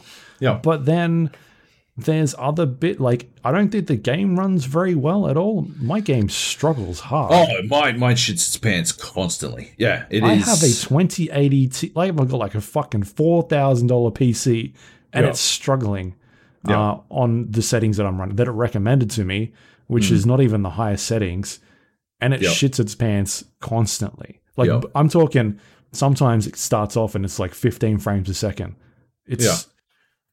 It struggles. Yeah. Like technological marvel, in as much as I am like blown away at the rendition of the world and the in a cockpit of a plane that I've never seen, so don't really have a frame of reference for. But like, couldn't I download Google Earth and do this? Right? Yeah. Roughly. Isn't this what Google Earth was doing a decade ago? Like, yeah, kind of. I tried to fly under the San Francisco Bridge, the Golden Gate Bridge. Yeah. It's that didn't work. It told me that I needed to put my landing wheels down, or it sounded like I crashed or something. I'm like, I'm not trying to land on it. I'm going under it. So that didn't work. Good. I was flying above my area and paused the game, and about 30 seconds after I had the game paused, because you can sort of like pause it and spin the camera around and change the time of day and all that sort of thing, it came up with like you've exceeded the speed limit or something, and just went to black and failed me. And I'm like, I was just like looking around. Okay, fair enough, game, settle down. Yeah. The on top of that, the HOTAS issues, the people that really want to get into these games, or that have an affinity with flight simulator games. I've got a setup. I've got a joystick and a throttle, which you plug in, and you can, it's basically having like 200 extra buttons. Like it's a proper setup. For whatever reason, there's only certain configurations that they've set up in this game to be compatible. My really expensive setup is not compatible with this game at this point, but the one that I've got, the company was bought out by Logitech, and they just changed like the brand name of it, like from a 55 to a 56. The only difference is the color is blue because it's Logitech. That one is compatible in the game. And so if you've got that set up, you just plug it in. It brings up a default profile. It loads in all the buttons, your button mappings there. In the game, you can click on your mappings button. It'll show you your layout and what buttons to press to do certain things. But with mine, like, it's not compatible. So you've got all these people on the forums and on the like Reddit pages being like, it's literally the same fucking joystick. This just feels like Microsoft and Logitech going like, we're not going to support that one because we want you to upgrade, like we want people to buy the new one, which is literally the same. It's the same thing. It's just a different color. On top of that, in order to customize your controls, it's not like I can grab the that setting and be like, oh, I'll apply that to my configuration. No, you have to actually go in and manually input all these buttons. There are hundreds of buttons in this game that you'd need to go in and manually configure if you've got a setup like that, which takes time. And that's something that that community like gets around. That's something they enjoy doing. But the problem, you look at other flight simulator games that we've talked about in the past, like Elite Dangerous comes to mind. Or what I play, Elite Dangerous is one I played recently. And with that game, people have custom profiles, and you download those profiles, you chuck them into your software that you've got for your setup, or you load them into the game, and then all of a sudden, all of those buttons are set up. You can print out like configuration sheets that show you what buttons you need to press. Fucking hell, I've got something here somewhere, which I'd show you. Like shit like that, where it like tells you like this is the buttons you've got. And so that sort of stuff, like people spend a lot of time doing that. You can't do that on the Microsoft Store version of Microsoft Flight Simulator 2020 because Windows 10 blocks you from making changes to your apps folder. And so you can't even go in and edit configurations or like paste a XML file that somebody else has created to be like, hey, I want to use this. They just flat out block you unless you're like a systems engineer like me who has done fucking 10 years of working in sysadmin, who knows how to sort of go in there and make changes to security settings to get around all that sort of stuff. For your average person, they're going to be like, oh, I got an error. I can't change that. Like, what do I do? And you can't. Like, it's extremely hard. And if you do it wrong, you can fuck up a bunch of your permissions and just screw up everything that you're doing. And so for somebody that wants to jump in there and plug their $400 joystick and throttle in there, they can't use it because they've been locked behind this shitty setup. And there's just not an easy way for you to import or export any of these settings. And that's something that is in a lot of flight simulator games that people really get behind, and I think at the end of the day, the reason why this game has reviewed so highly is you have critics that are not familiar with flight simulator games. I saw a lot of Australian critics that got sent setups for this game. Obviously, they were compatible, but like hundreds of dollars worth of equipment to play this game. I feel like they just haven't played a lot of flight simulators before. And so they jump in and they're like, oh, this is amazing. Like, look at all the stuff you can do. And at the end of the day, it's the analogy that I like to think of is like, imagine you got and I'm not saying those critics are wrong, but imagine you got somebody who reviews cars to come in and review a truck, right?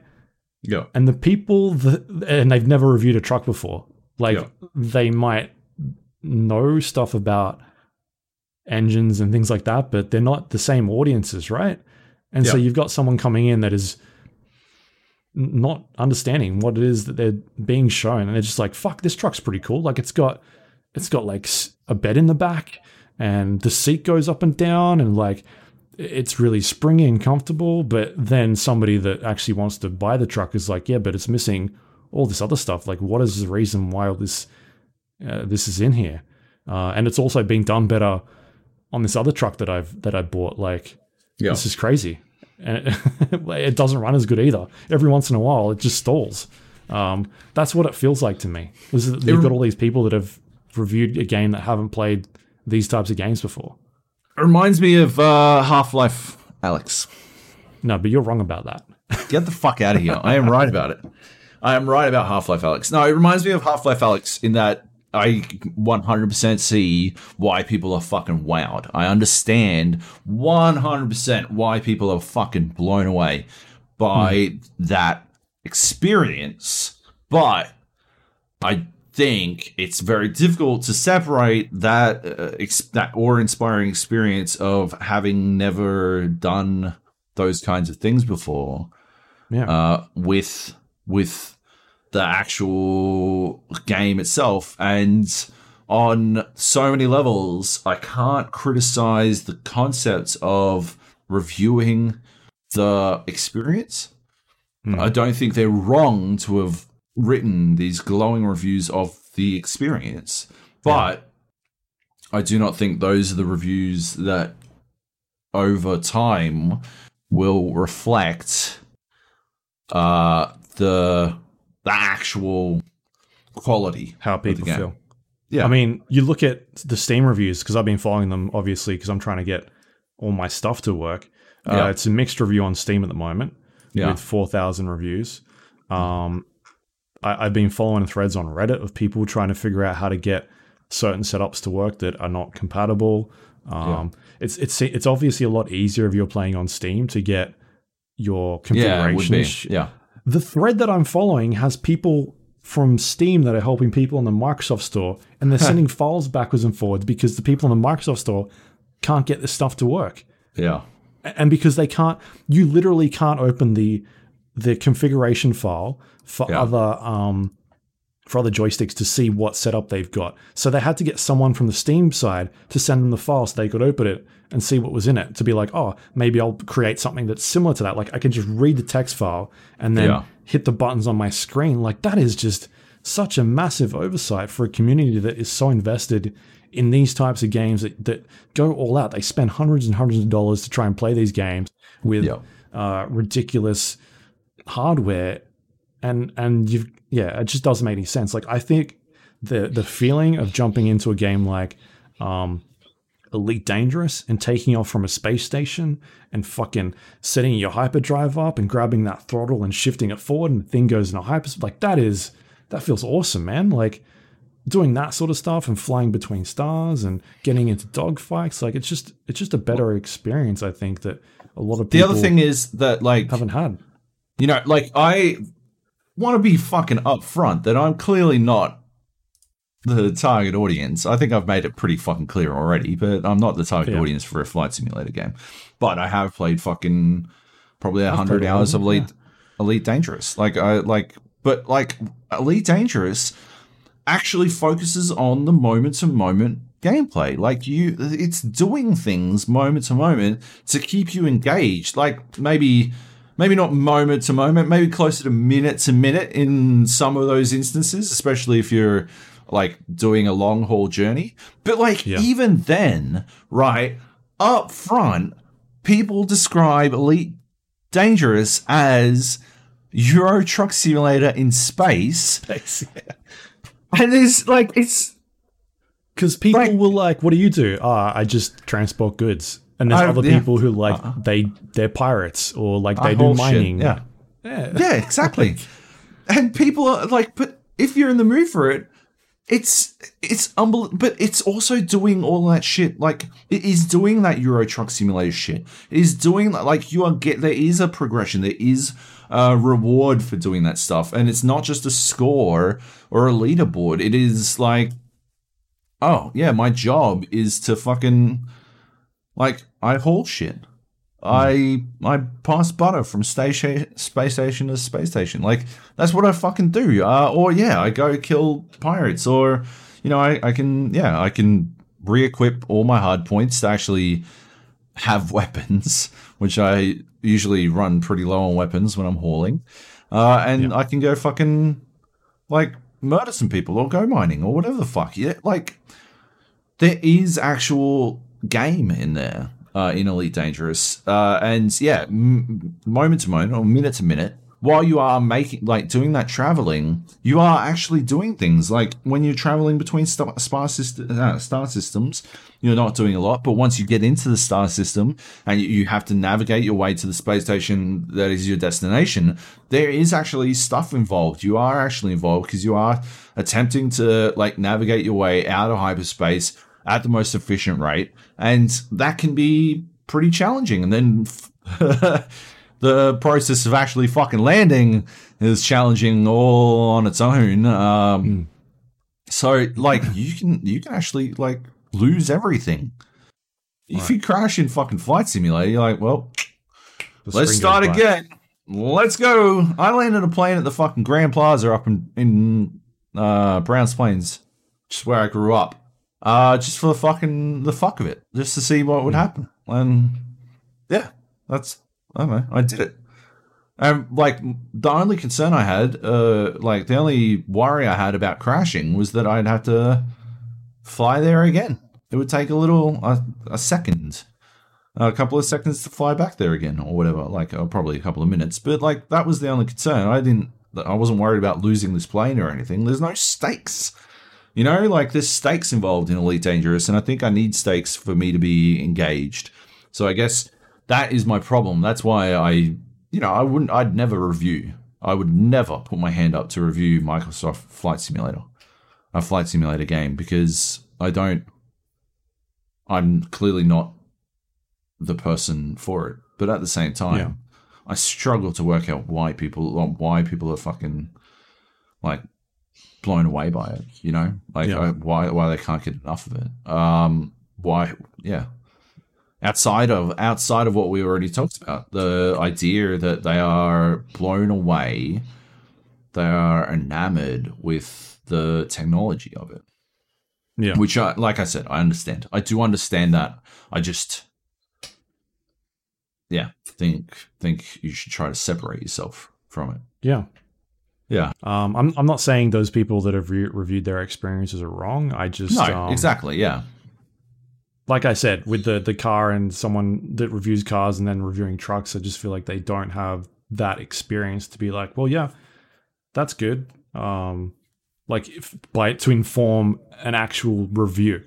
In my opinion, a lot of the reviews I've read are people's personal experiences. They're not criticisms as far as I'm concerned. Yeah. You know what I mean?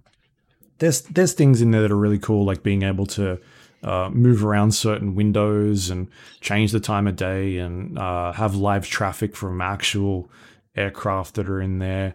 There's a lot of tinkering with the actual simulation side. It's just I don't know, man. I grew up playing a lot of those simulator games, from the Microsoft Flight Simulators to space sims, and the list goes on. But I just I think one of the big breakers for me is just how poorly it runs as well. Oh, dude. Yeah. It looks great sometimes, and then you'll go out the cockpit and it's 20 frames a second. Things are really jerky, and then you get up close to some things and you're like, oh, that looks, I don't know what's going on there. And other things you're like, oh, all right, that looks pretty cool, but I fly on down to Browns Plains. I'm like, look, I know the place is a shithole, but go easy, Bing Maps. It doesn't look this fucking bad. Yeah, you're giving it a bit of a rough go on this one. It runs really bad, and repeatedly I'm surprised at how sometimes it's just we're not rendering any of that. Fuck that. You go somewhere interesting, or there's no Harbour Bridge. Fuck that shit. Or some of the limitations on what you're able to do, how it won't show a plane crash. Yeah, if you turn your plane too far to the right, and it's your plane couldn't handle that. Gone. And I'm like, oh, all right. Did it have to be a black screen? Yeah, like weird. Anyway, I mean, do they just does someone mod it at that point, and what happens after the screen goes black? I don't know. Anyway, I just feel like that it's being blown out of proportion. I think you got to get a lot of people that jump into this now and be like, "Oh, is this it?" I'm glad it's a Game Pass game because a lot of people get to experience it, and I think that's why you're seeing a lot of mixed reactions on the on websites and community boards because people are very disappointed to it. I've seen like things where stuff was available in early access or in the beta that has been taken out of the game now that doesn't work, and like certain configurations that worked, like actual joysticks and throttles that worked in the previous game that aren't showing up now and working. And I've had crashes where if I unplug my USB while I'm in the menu trying to fuck around with my settings, like the game just crashes.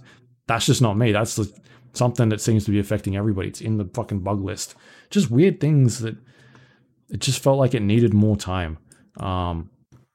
Especially the performance issues. I just think it needed more time to cook. There's no reason why I have a very high-end PC that should be running like this. That is, I think the recommended spec or the ideal spec was a 2020. That's bonkers. Yeah, that's one of the second best GPUs you can get. At the moment. Given another month, that'll be different. But at this stage, I don't know. And just, I think I just need to spend more time with it as well, play around a bit more. I'm just not seeing what everybody else is at this point. I understand people are cooped up, nobody can travel at the moment, and wanting to go places is really cool and interesting. Just critically, I think it's making a lot of mistakes that have been done a lot better elsewhere. So that's just my feeling. But yeah, technically, and like I said, I'm not. I would listen to me in terms of what a Microsoft Flight Simulator is doing. To be honest, yeah. But I know what I like, and I know what I don't like, and I don't like a 3-hour download with a fucking SPA track that takes over my entire fucking computer to download 90 fucking gigabytes. It's fucking ridiculous. Also, when you said, did you say 2020? 2080. Yeah, right. I said 2020. You're right. This is 2080. It was like my brain interrupted or something. Like, no, he didn't. Did he? It's because of the date. Did he? 2020 date. I meant 2080 date, which is the 2080 Ti at the moment is currently the highest sort of thing that you can get without buying a supercomputer GPU. Yes. Anyway, right. I think we'll probably talk about that more next week if I keep playing it, because I'm sure I'll jump. Did you show your wife any of it? Like, did she say anything? No. No. I did show her me flying on Brown's planes. She was like, "Cool, looks like I remember it." Yeah. Did you have your underwear in your hands and you're like, what? Brown's planes? We did used to call it. We did call it Brown Stains growing up. There's Brown Stains High School, and everyone. That's what the people come for. The poop jokes. That's what we got to give them. That's why they subscribe to the Patreon. Anyway, gotta have it. Should we do some news? Let's do the news. We got some juicy stuff going on here. Yes. Holy crap. This is one of the biggest stories of the year, I feel like. Yeah. This fight between Apple, Google, and Fortnite at this stage. So what happened was Fortnite released an update. Epic released an update to Fortnite that added in another way to make purchases within the game on the mobile stores. Typically, you've got to use in-app purchases to buy their currency, their V-Bucks. And what this did was circumvent the in-app purchases and allow you to do direct payments directly to Epic. In doing so, made the transactions also cheaper. really soon after this update dropped, Apple removed the game Fortnite, the biggest game in the world, from the App Store. This happened really quickly. Within a couple of hours, Epic then released a statement saying that they've filed legal papers against Apple. They released some marketing material, free Fortnite, with like parody videos of like marketing that Apple had released back in the day. I don't know if you saw this one, but it was like when they released like Mac computers 20, 30 years ago, or not longer than that, 40 years ago, they were doing like a parody on like IBM being like, fuck the man type thing. Like, we're coming in with our new machine to stand up to the people type thing. We shouldn't have to bow to them. And then Fortnite did a parody of that ad, which was direct copy of what they're trying to do here. And so yeah, they've released a bunch of like free Fortnite stuff. They've openly talked about what's going on. And I guess the idea here is that when you make a purchase through the App Store for certain apps on Apple, Apple takes a 30% cut of the money, the transaction. So say, for instance, you're spending $10 buying something, 30% of that would go directly to Apple, and the rest of it would go to, whoever's bought it. On the normal case, but by having a direct transfer, Epic is now getting the entire cut of that. And Apple's not happy. They removed the game entirely, and Google shortly followed suit a couple hours later. But it seems like Epic's focus currently is on taking Apple down. Well, Apple sort of dragged the attention back to them by revoking. No, that's the other way around, right? Like, yeah. So they've revoked. Who's fucked up the developer accounts? Apple's doing this in. It's on the list here. This is happening in next week. Oh, right. Okay. So following this happened like 2 days ago, or over just the start of the week. Apple is now terminating developer accounts and development tools in iOS and Mac at the end of this month. This includes those apps used for Unreal Engine. This is pretty huge. This is a much bigger deal, right? This is Apple dragging the attention back because, yeah. This is Apple being like, well, fuck you. You're not on our platform anymore. Yeah.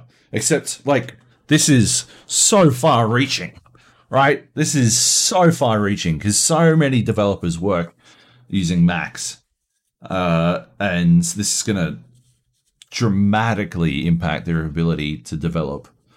It's not just fucking... This doesn't just, like, impact Epic and Fortnite. This is, like, fucking so many people.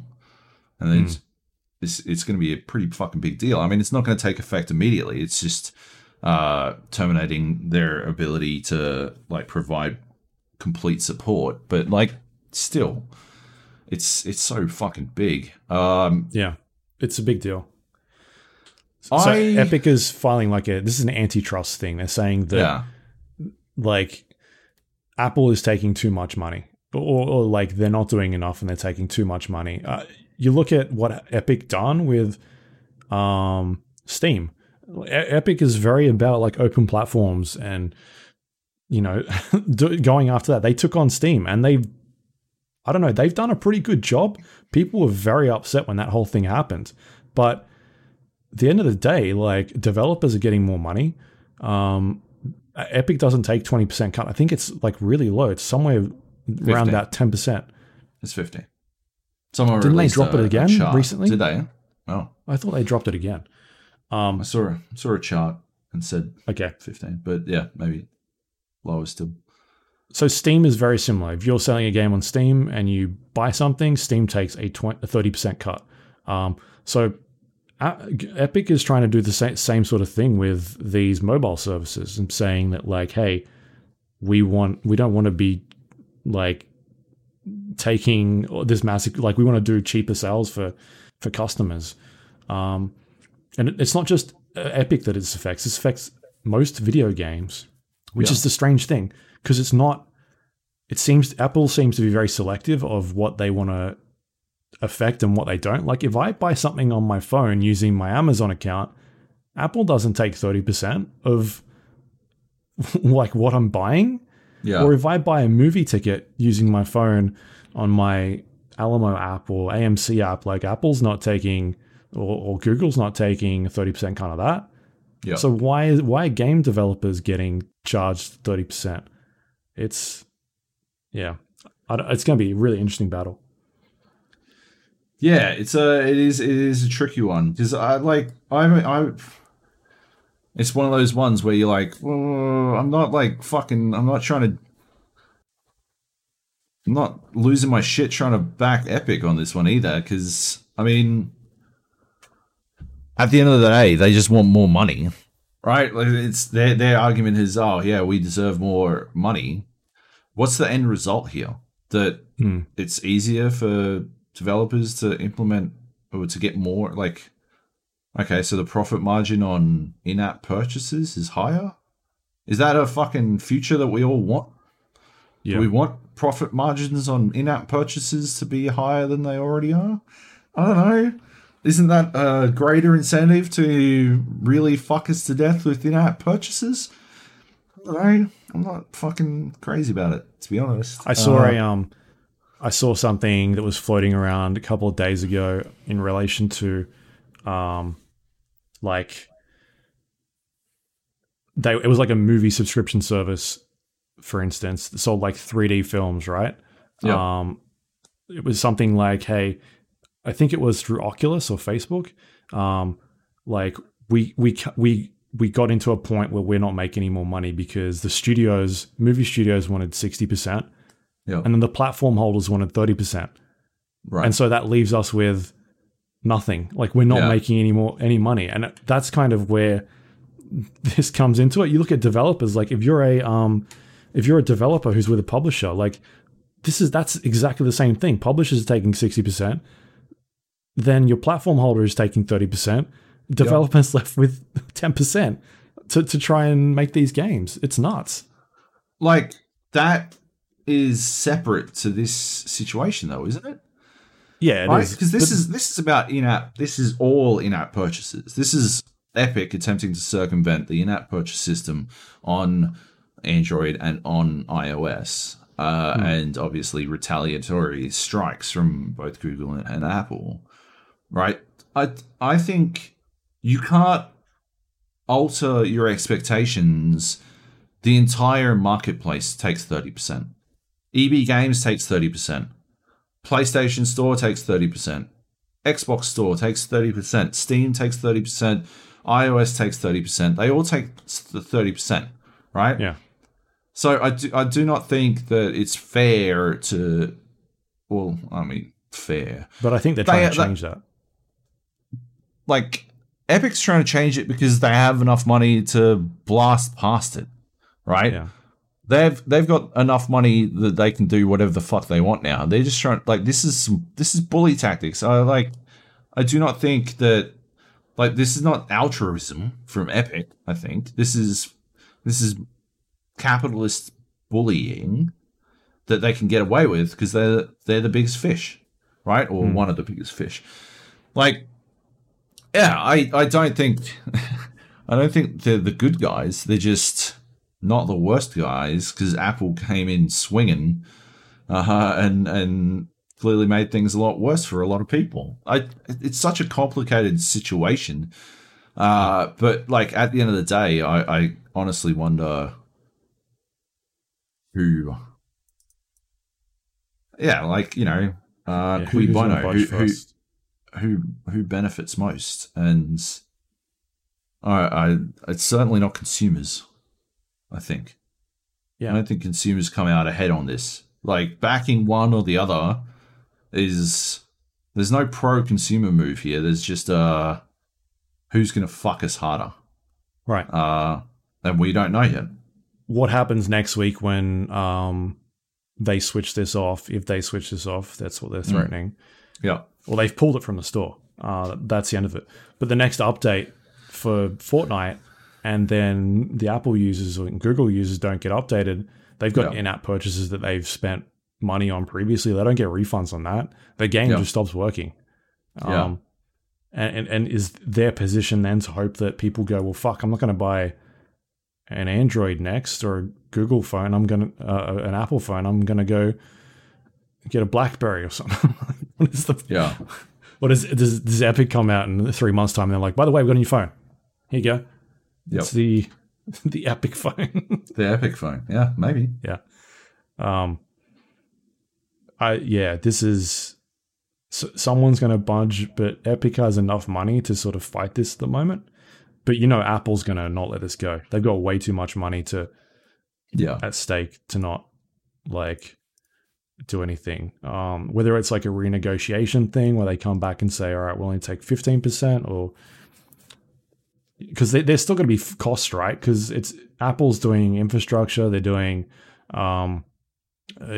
testing to make sure they work on platforms and make infrastructure, that sort of stuff. So it's not like they're doing nothing, but are they doing 30% worth of the cut? Maybe this just gets renegotiated. But Epic obviously knew this was coming. They had everything ready to go. The moment they dropped this, they were expecting their game to get pulled by both parties. So it wasn't a surprise. They knew what they were getting into when they pulled the trigger on this. That was just a really interesting day to watch this unfold hour after hour, being like, this can't get any crazier. Oh, it just did. It just got really fucking crazy. Yeah. So anyway, I guess we'll find out more about that as I know next weekend happens, Fortnite Day. Yeah. All right. Cool. Next up, we got Ghost of Tsushima is getting a co-op mode up to 4 players. 2 players will be able to play a series of co-op missions, and there will also be a 4-player based waved survival missions, including raids, which will be coming after release of this. It's pretty cool. I like that they're doing this, like a free update for a game that a lot of people really loved, and I'll play 2-player co-op. I don't. Maybe it works 4-player. I don't really see it in my mind how a 4-player wave-based version of this game would work. I can take on a lot of people. Yeah, I feel like how many fucking people? Is it like Serious Sam numbers that are coming at me? That's what I'm thinking, right? Like it'd have to be the Mongol hordes would have to like fucking show up en masse for it to actually pose a significant challenge. So but 2-player co-op, I think that would be pretty. I think there's some juice in that in terms of hilarity, especially if you're trying to stealth some shit up and one person fucks up. I think that would be pretty funny. I think it's a pretty good one. Like, good on them. Very keen to see how it plays out. Yeah, I watched that trailer. I think the trailer did a bad job of showing what it was they were trying to do. It wasn't until I read the press release I was like, oh, okay. It just didn't really. It was the kind of thing where I watched it and was like, I don't get it. Like, what's happening? But anyway, yeah, that sounds cool. I'm interested to see what these co-op missions are and how difficult they are, I guess, and what they kind of involve. Is it the sort of thing where you can just fucking walk into the middle of another town and just hit the button, like the come at me button, and destroy people?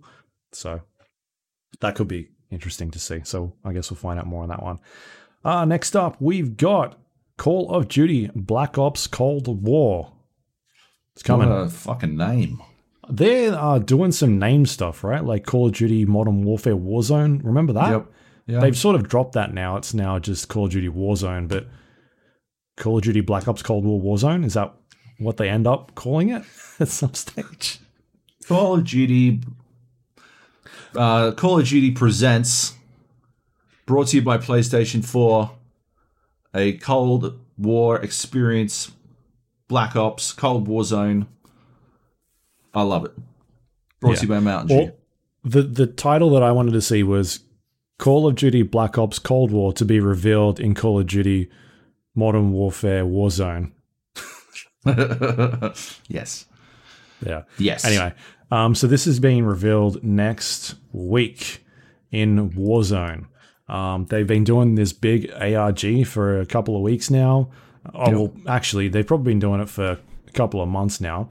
But I think the actual media and influencers and content creators getting sent these ARG kits, which people were getting set projectors that they'd have to put little slides in, and it would give you a series of little pictures and numbers, and everybody got different batches of them, so they had to all work together to sort things out. And they had there was a website running the last couple of days that had some Russian propaganda videos showing and US videos that were playing up until this morning when this officially got announced. A couple of players in Warzone have found a key code or used one of the key codes from this ARG to open up a bunker, which was previously not accessible. Inside the bunker is a giant missile that, I don't know. Any thoughts on what that's going to do? Maybe blow the map up? I don't know. Do you need a fucking missile to blow up a spot where you're already at? What I think is going to happen is, do you remember when they started doing these bunkers thing? I think this bunker thing has been a build up to this reveal the entire time, right? How? The bunkers are teasing the next game, and and that's what's going to end Call of Duty Warzone in this current Modern Warfare scene, the setting that it's in. There was a point where the bunkers started opening and there was mini nukes sitting on desks, and I'm wondering if they were initially going to reveal this game a while back. And that was the plan, but something happened, and we had all the COVID stuff, and games announcements got pushed back, and so they had to sort of scramble a little bit. And this missile is technically what the mini nuke thing was going to be. But I think what's going to happen is Call of Duty Black Ops Cold War, whenever that comes out, is going to be they're going to have another Warzone mode or another Battle Royale mode. It's going to be free, but they're going to drop a bomb on this map, and then Warzone turns into Black Ops. So here's something that's a bit of a fucking exclusive, eh? Because I actually spoke to the creative team at Warzone. Tell me how I'm wrong. This morning. And so if you you'll be able to read the full interview on Red Bull when it goes live, whenever the fuck that is. I got to transcribe the fucking thing. Probably by the time this goes out, I should have it up by tomorrow. I don't have direct tonight on Patreon. Right. Well, then after you'll have to wait a little bit. Lovely patrons, but it'll be up in time for everyone, probably by tomorrow. I don't have back-end access to the Red Bull site anymore, so I can't put stuff up myself, so it goes up when it goes up. But I did ask a question about this, and I'll see if I can fucking find it. I haven't transcribed it yet because I did it literally before, half an hour before we did this podcast, so I'll see if I can get... I would say 6 months from now, with the recent kind of reveal of Black Ops Cold War that came out, there's definitely opportunities to kind of merge that content in and keep pushing Warzone forward with that franchise and Modern Warfare in mind. And so I'm really excited. I think that stuff still, we're working through that, we're solidifying that, and we don't have specifics on that, but I think that is going to breathe more life into Warzone. I think it's exciting. So what we're doing here is Job's going to send me the audio of that interview. Who are you speaking to there? The creative team? Do you have any names? In that case, it was Joe Secott, I think. Someone couldn't make the... Hang on, let me see. Someone couldn't make the fucking... So it's Joe Secott, co-design director multiplayer, and Amos Hodge, associate creative director on Warzone. Joe Seacot's the one who you'll hear. You'll have heard. Will hear. Yeah. I'm not sure. However, the fuck Luke clips it in. You can see the full thing. But it sounds to me like what they're doing is they're somehow merging the two games together. They are not separating. So I do like I mean, I think the nuke idea. I think they will nuke Verdansk, and maybe what will result is a old school Verdansk, a Cold War version of Verdansk. For people to play on. And I don't know if it'll be 2 maps or 1 map merged together, full merge. Yeah. We'll have to wait and see. I think the problem... Sorry. Yep. Go. I think the problem ends up being not necessarily the map, because they could do the Apex Legends thing where, hey, we blew up World's Edge and now you're playing on this other map. Same sort of thing where, like, hey, we blew up Verdansk and now you're playing on this other map, which could be new. But... With a game like Apex Legends, it's sort of the same weapons and the same sort of like feel. Oh, yeah. If you jump over to Cold War Black Ops, I'm assuming it's going to be set a little bit back, unless they're doing like a modern take on that. But judging by the footage that we've seen, the teasing, I'm thinking maybe it's back a bit. And that in that case, you end up with different gameplay, right? You got different weapons and that sort of stuff. The game feels a bit different. So I don't know if that appeals to the same crowd. And that's maybe where they get stuck a bit. That's where you get unless they've got two different games or 2 different maps, different weapons on each game. And that could get interesting. Yes. I do not. I absolutely think that Verdansk, as it currently exists, will continue to exist in some way. I spoke to them about the train that they recently added in season 5, and it seems like they've got plans to continue to evolve it. I mean, they said up front that terrible at the moment.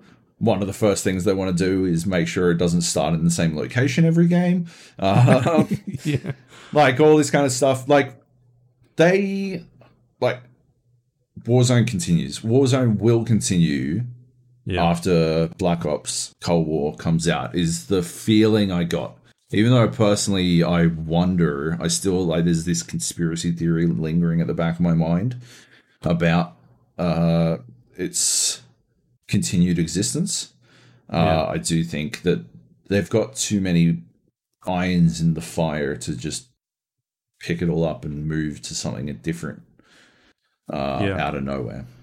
And I wonder if that is where things start to get tricky, right? Is because Warzone always felt like it was going to be a platform just because of what happened with like Blackout, because Blackout was so well done. And then they were like, well, we'll do a free-to-play edition. And you look at that and you're like, well, can they do a free-to-play, like a new one every year for another Call of Duty game? And so the idea there becomes like, well, how do we go to the next Call of Duty when that comes? So the tricky spot you end up getting in is that those games feel differently. Battlefield 5 feels different to Battlefield 3 because they're set so many years apart. And I wasn't a fan personally of Battlefield 4 as much. I liked 5 a lot better because they had a lot more automatic weapons in there, but I didn't like as much. One. Oh, sorry, Battlefield 1. Yeah, the like rifles and like that sort of stuff. It's not my jam. And so when you end up, I don't think Call of Duty will end up being like that, but when you go from long range sniper rifles with ridiculous sights on them and all that sort of stuff, like what does that look like in a Black Ops Cold War game? But again, or do they go to, this is a reimagined Cold War. It's not set years and years ago. It's like present day Cold War, or I don't know. I'm speculating at this point of ideas of how they solve that problem, because it's a really interesting problem to solve for those guys. How do you appeal to 2 different crowds? I wish I only had 15 minutes, and that question that you hear the answer to was the last question. I got cut off. Like that discussion got cut off because we technically went a minute over. Like I could legit talk to the fucking Warzone team. We could probably do a fucking full length Gap We do a podcast. podcast. Yeah. Just talking to that team. You could have just holy been like, shit. hey, here's my email. Whenever you're free, we'll do it. Tell me about your shield strategy. Oh, I told him about the shield strategy. What they say, they're like, "Oh, you're the guy. You're the guy that's always using the shields and You're the doesn't one get guy anywhere. keeping That's shields why and we sticks haven't going." nerfed it." Mate. Anyway, yeah. Anyway, it'll be very interesting. Any other to see how juicy it all stuff plays that out. you'll talk to them about? I think like we talked about the nature of balancing the economy around loadouts and stuff. They confirmed that they inject more money into the game. They don't change the prices of loadouts, but they inject more money into the game the smaller the team size gets. Right. So that you are able to actually afford a loadout, or it's more likely that you'll be able to afford a loadout in solos without changing the price. So it's like a how Call of Duty cheats type thing. Yeah. And what else? We talked about a bunch of stuff. I'm fucking blanking. That's cool. I had all questions. Let me just quickly look. Just give them a Talked about the train, talked about the bunkers and stuff, and how they use that to feed in the ARG stuff, and the idea of balancing the game, balancing weapons, and how the underbarrel shotgun is very much a bug that they're working on fixing, and will hopefully have a fix out by the end of the week. anything else on cheating? No, we didn't talk about cheating. I didn't have time. Again, a billion things. I wanted to talk about sound. I wanted to talk about cheating. And then we were at the fucking 30 seconds left point, and I'm like, oh fuck. I wasn't supposed to talk about Cold War, by the way. But You did it anyway because you're boss. I managed to eke it out of them. I'm like, here's a question where do you think it's going to be in 6 days from now? 6 months from now. Because 6 days from now is when the Cold War reveal happens. Yeah. And they clearly worked that out. They caught on to that and then answered it anyway. Yeah. Nobody which is fantastic. PR'd them. Yeah. That's good. But read the whole thing on Red Bull. It should be up now-ish. Cool. Whenever. Yeah, cool. All right. Next up, we have some games being delayed for this year again. Deathloop is the latest one to be moved to 2021. This is the Arcane Studios Bethesda game. I don't know. Seems like people are jumping out of the way at the end of this year. COVID's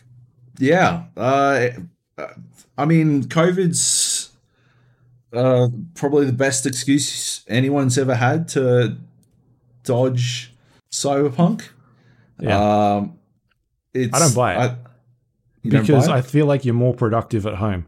People aren't annoying you with dumb questions. You can just do everything so much easier. You don't have to drive to work to get, you're at work I quicker. get the feeling that we might be anomalous. Hey, we might be semi-unique. But yeah, no, I 100% agree.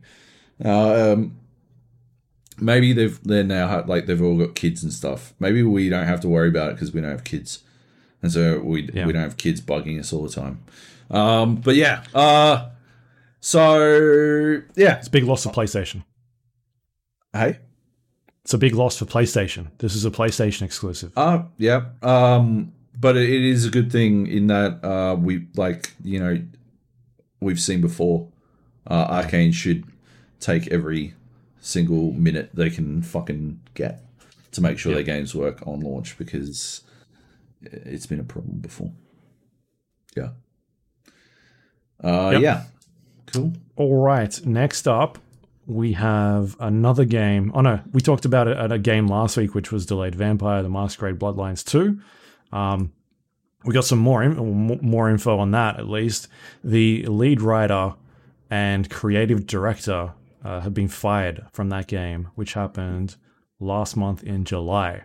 I think it was Rock Paper Shotgun that emailed the lead writer Brian Mitsoda, who also worked on Bloodlines 1, who was the designer and writer on that game, to get his sort of take on it. And it seems like it hasn't ended well. They kind of don't know really why this happened or what's going on. They weren't really given a good indication as far as he was concerned. His team weren't part of the delays at all, and so he seemed very confused about that.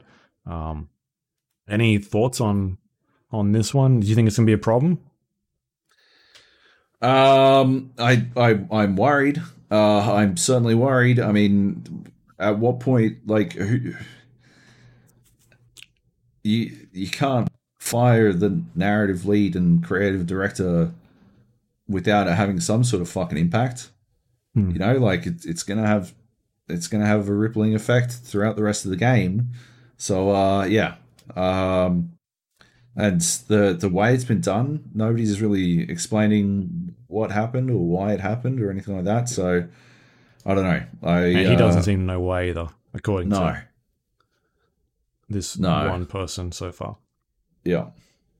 So yeah, I'm worried, but yeah, to my knowledge, there were no delays caused by Bloodlines 2 narrative development. Yeah. And he also went on to say that he was not part of the conversations that led to the decision to delay production. This is a guy that worked on the game for 5 years, was also part of the original team that worked on the original game. Obviously has a lot of heart in it. It seems a bit upset about it, but yeah, we're getting kind of one side of the story at the moment. There could be another, or they could just be management not knowing what they're doing, which could be a trend for this week's theme. Yeah, basically. The only thing I've seen is that they confirmed on their Discord that it is not related to sexual misconduct allegations. It's fucking depressing that we now need to confirm that is not the case for firings, but it is good, of course, that that is not the case here. Yep. Yeah. But anyway, I guess we'll have to wait and see.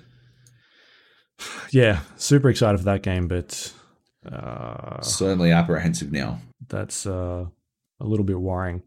Yeah. Next up, we've got a story that came out of The Guardian in relation to Rocksteady Studios, the makers of the Batman Arkham games. It's in relation to an open letter that was sent to, it was a letter that was sent to the bosses at Rocksteady about 2 years ago in relation to sexism in the studio. It was signed by 10 of the 16 female employees at the time. It discussed behavior, including derogatory and sexual manners between other colleagues, harassment in the form of unwanted advances, leering at parts of women's bodies, inappropriate comments in the office, slurs regarding the transgender community, just basically pretty rubbish behavior from a small group, a small selection of people. They were saying 98% of the people there were good developers, but a small selection were just dickheads. So this was 2 years ago. Riot, you know? Yeah. The Riot allegations.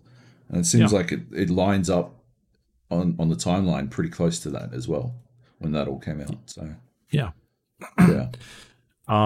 So this was a story by The Guardian where they this undisclosed source then basically talked to the Guardians, showed them the letter, talked about some of the things that followed that, including what they're saying was just basically like a seminar on training men on how to deal with some of this stuff, and that's pretty much all that happened with it, and how to that women should be more confident was one of the things that I saw flying around. Yeah. So this story went around, and then the source of that came forward the other day. It turns out it was the one of the senior writers on the team who worked on the game for a very long time. She put up a YouTube video. I watched it. Basically, she's no longer with the company. I think she worked on like the Fable game after she left. But the idea was that this was brought forward to management. Nothing happened. Nothing meaningful happened. These people are still there. Women are leaving that company because of this behavior. And also, she doesn't want to be credited on the game anymore. Like that. Yeah. This is something that should be resolved. Remove my name from the credits. Yeah. I also saw her like retweeting other people that have been at that studio that have left, saying they had the same experiences, things like that. Rocksteady replied by posting an open letter from apparently one of the women that, or at least they're saying it's the women that originally wrote that letter to management.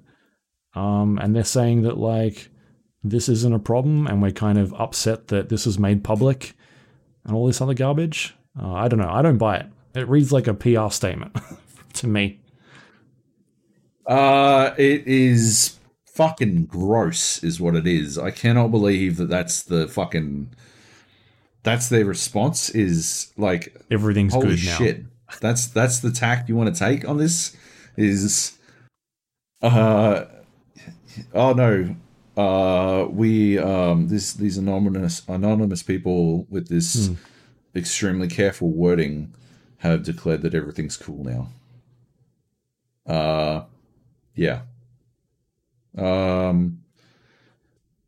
Like, oh my god, I can't believe Suicide Squad the film, it wasn't the most toxic fucking place to work in terms of creating something around Suicide Squad. Holy shit. This is fucking bananas. This is literally a line from this open letter from apparently 7 of the women that are still there. It says, where is it? I just lost it. This is like an indication of what they've done. Workshops to help build self-confidence within male-dominated industries. Yikes. What? What is that? How is that the fucking response? Oh, yeah. Don't worry, honey. You're just not confident enough. Hey, and why do you smile more while you're at it? You fucking dipshits. What the fuck are you doing? Good Lord.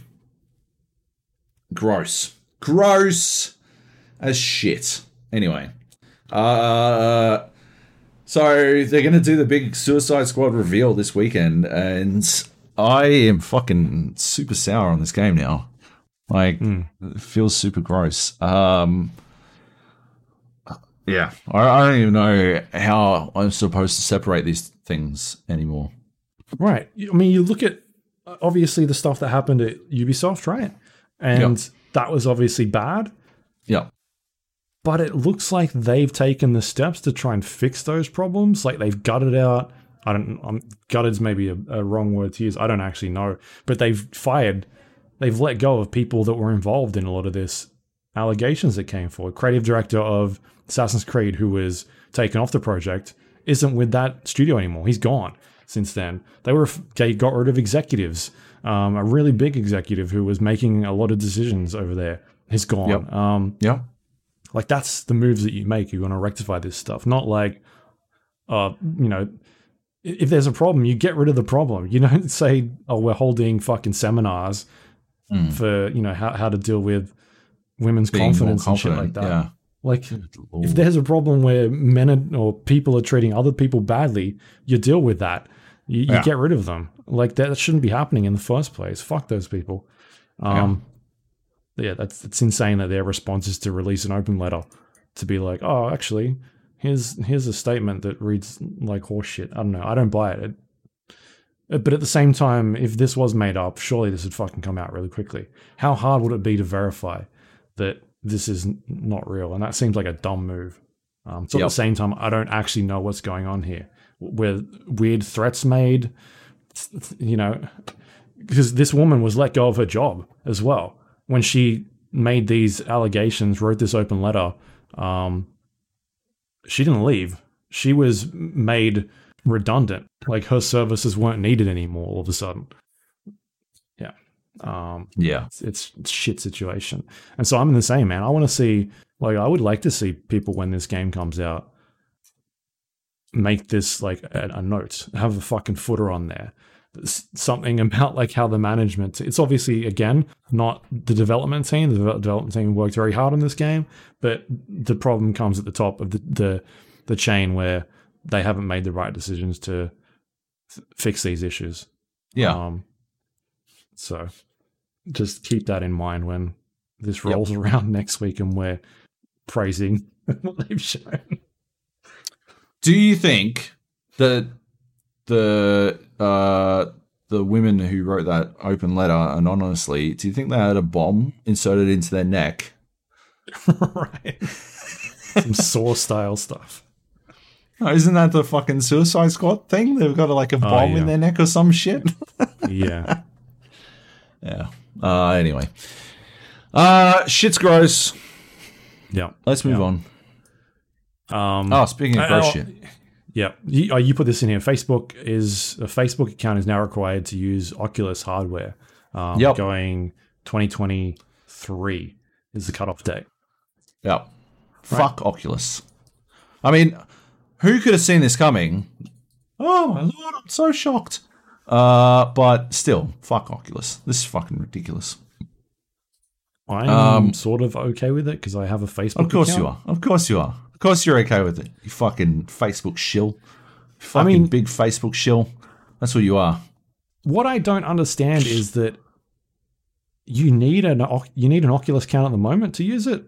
They're just shifting it across to a Facebook account. So I can understand people that don't want to use a Facebook account, but I log in with an Oculus account at the moment. They're a Facebook company.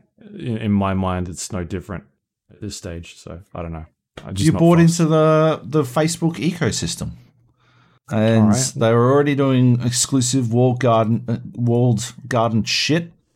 And it's weird that you were like, oh yeah, well, you know, Epic's trying to defend and blah blah blah blah blah, and then now you're like defending Facebook. Like, pick a fucking side. Pick a side, Luke. You're ridiculous. I will pick a side when Valve decides to release a fucking cheaper VR. You got to pay a little bit more, and what you get is significantly better. A little bit, and more than double. Not locked into horseshit. More than triple. What's significantly better? So what do you want? It's better. Anyway, that is it. I'm wondering. Sorry, I'm just wondering if this doesn't even go through because I feel like what happens at a point where you originally bought this thing and that wasn't a part of the agreement. Like, does a lawyer go through this at some stage and says like, "Nah, this can't happen." Yeah, like you still need people to be able to use this. Fuck you. That'd be good. The alternative is they stop supporting it in 2023, which could be their other plan when they've got the next thing out. There's ways for them to force this. All right. Yeah. What were we going to say? Cool. I have to do a shit, so we have to wrap this fucking podcast up. Let's go. Right. Do it. Do we have any questions? No, we don't have any questions, which is disappointing, but on the flip side, I'm fucking... You're peaking. Yes. Happy. Yeah. Peaking. You can find us on iTunes, Android, Windows Store, Spotify, YouTube, all the places you get your podcasts from. Please rate and review the show if you have a moment. It helps other people find it. If you would like to send us questions, you can email us to gapodcast@gmail.com. You can also find us on social media, facebook.com/GAPodcast, twitter.com/GAPodcast. You can go to our Discord page, thegapodcast.com/Discord. We have some chat channels over there. You can leave us questions, play video games, all that fun stuff. You can find us on YouTube, thegapodcast.com/YouTube. I will chuck some videos up this week of what I got. I got Kill It With Fire video. I didn't do any Microsoft Flight Sim. I got some Dead by Daylight. Maybe some Marvel Avengers. I can't remember.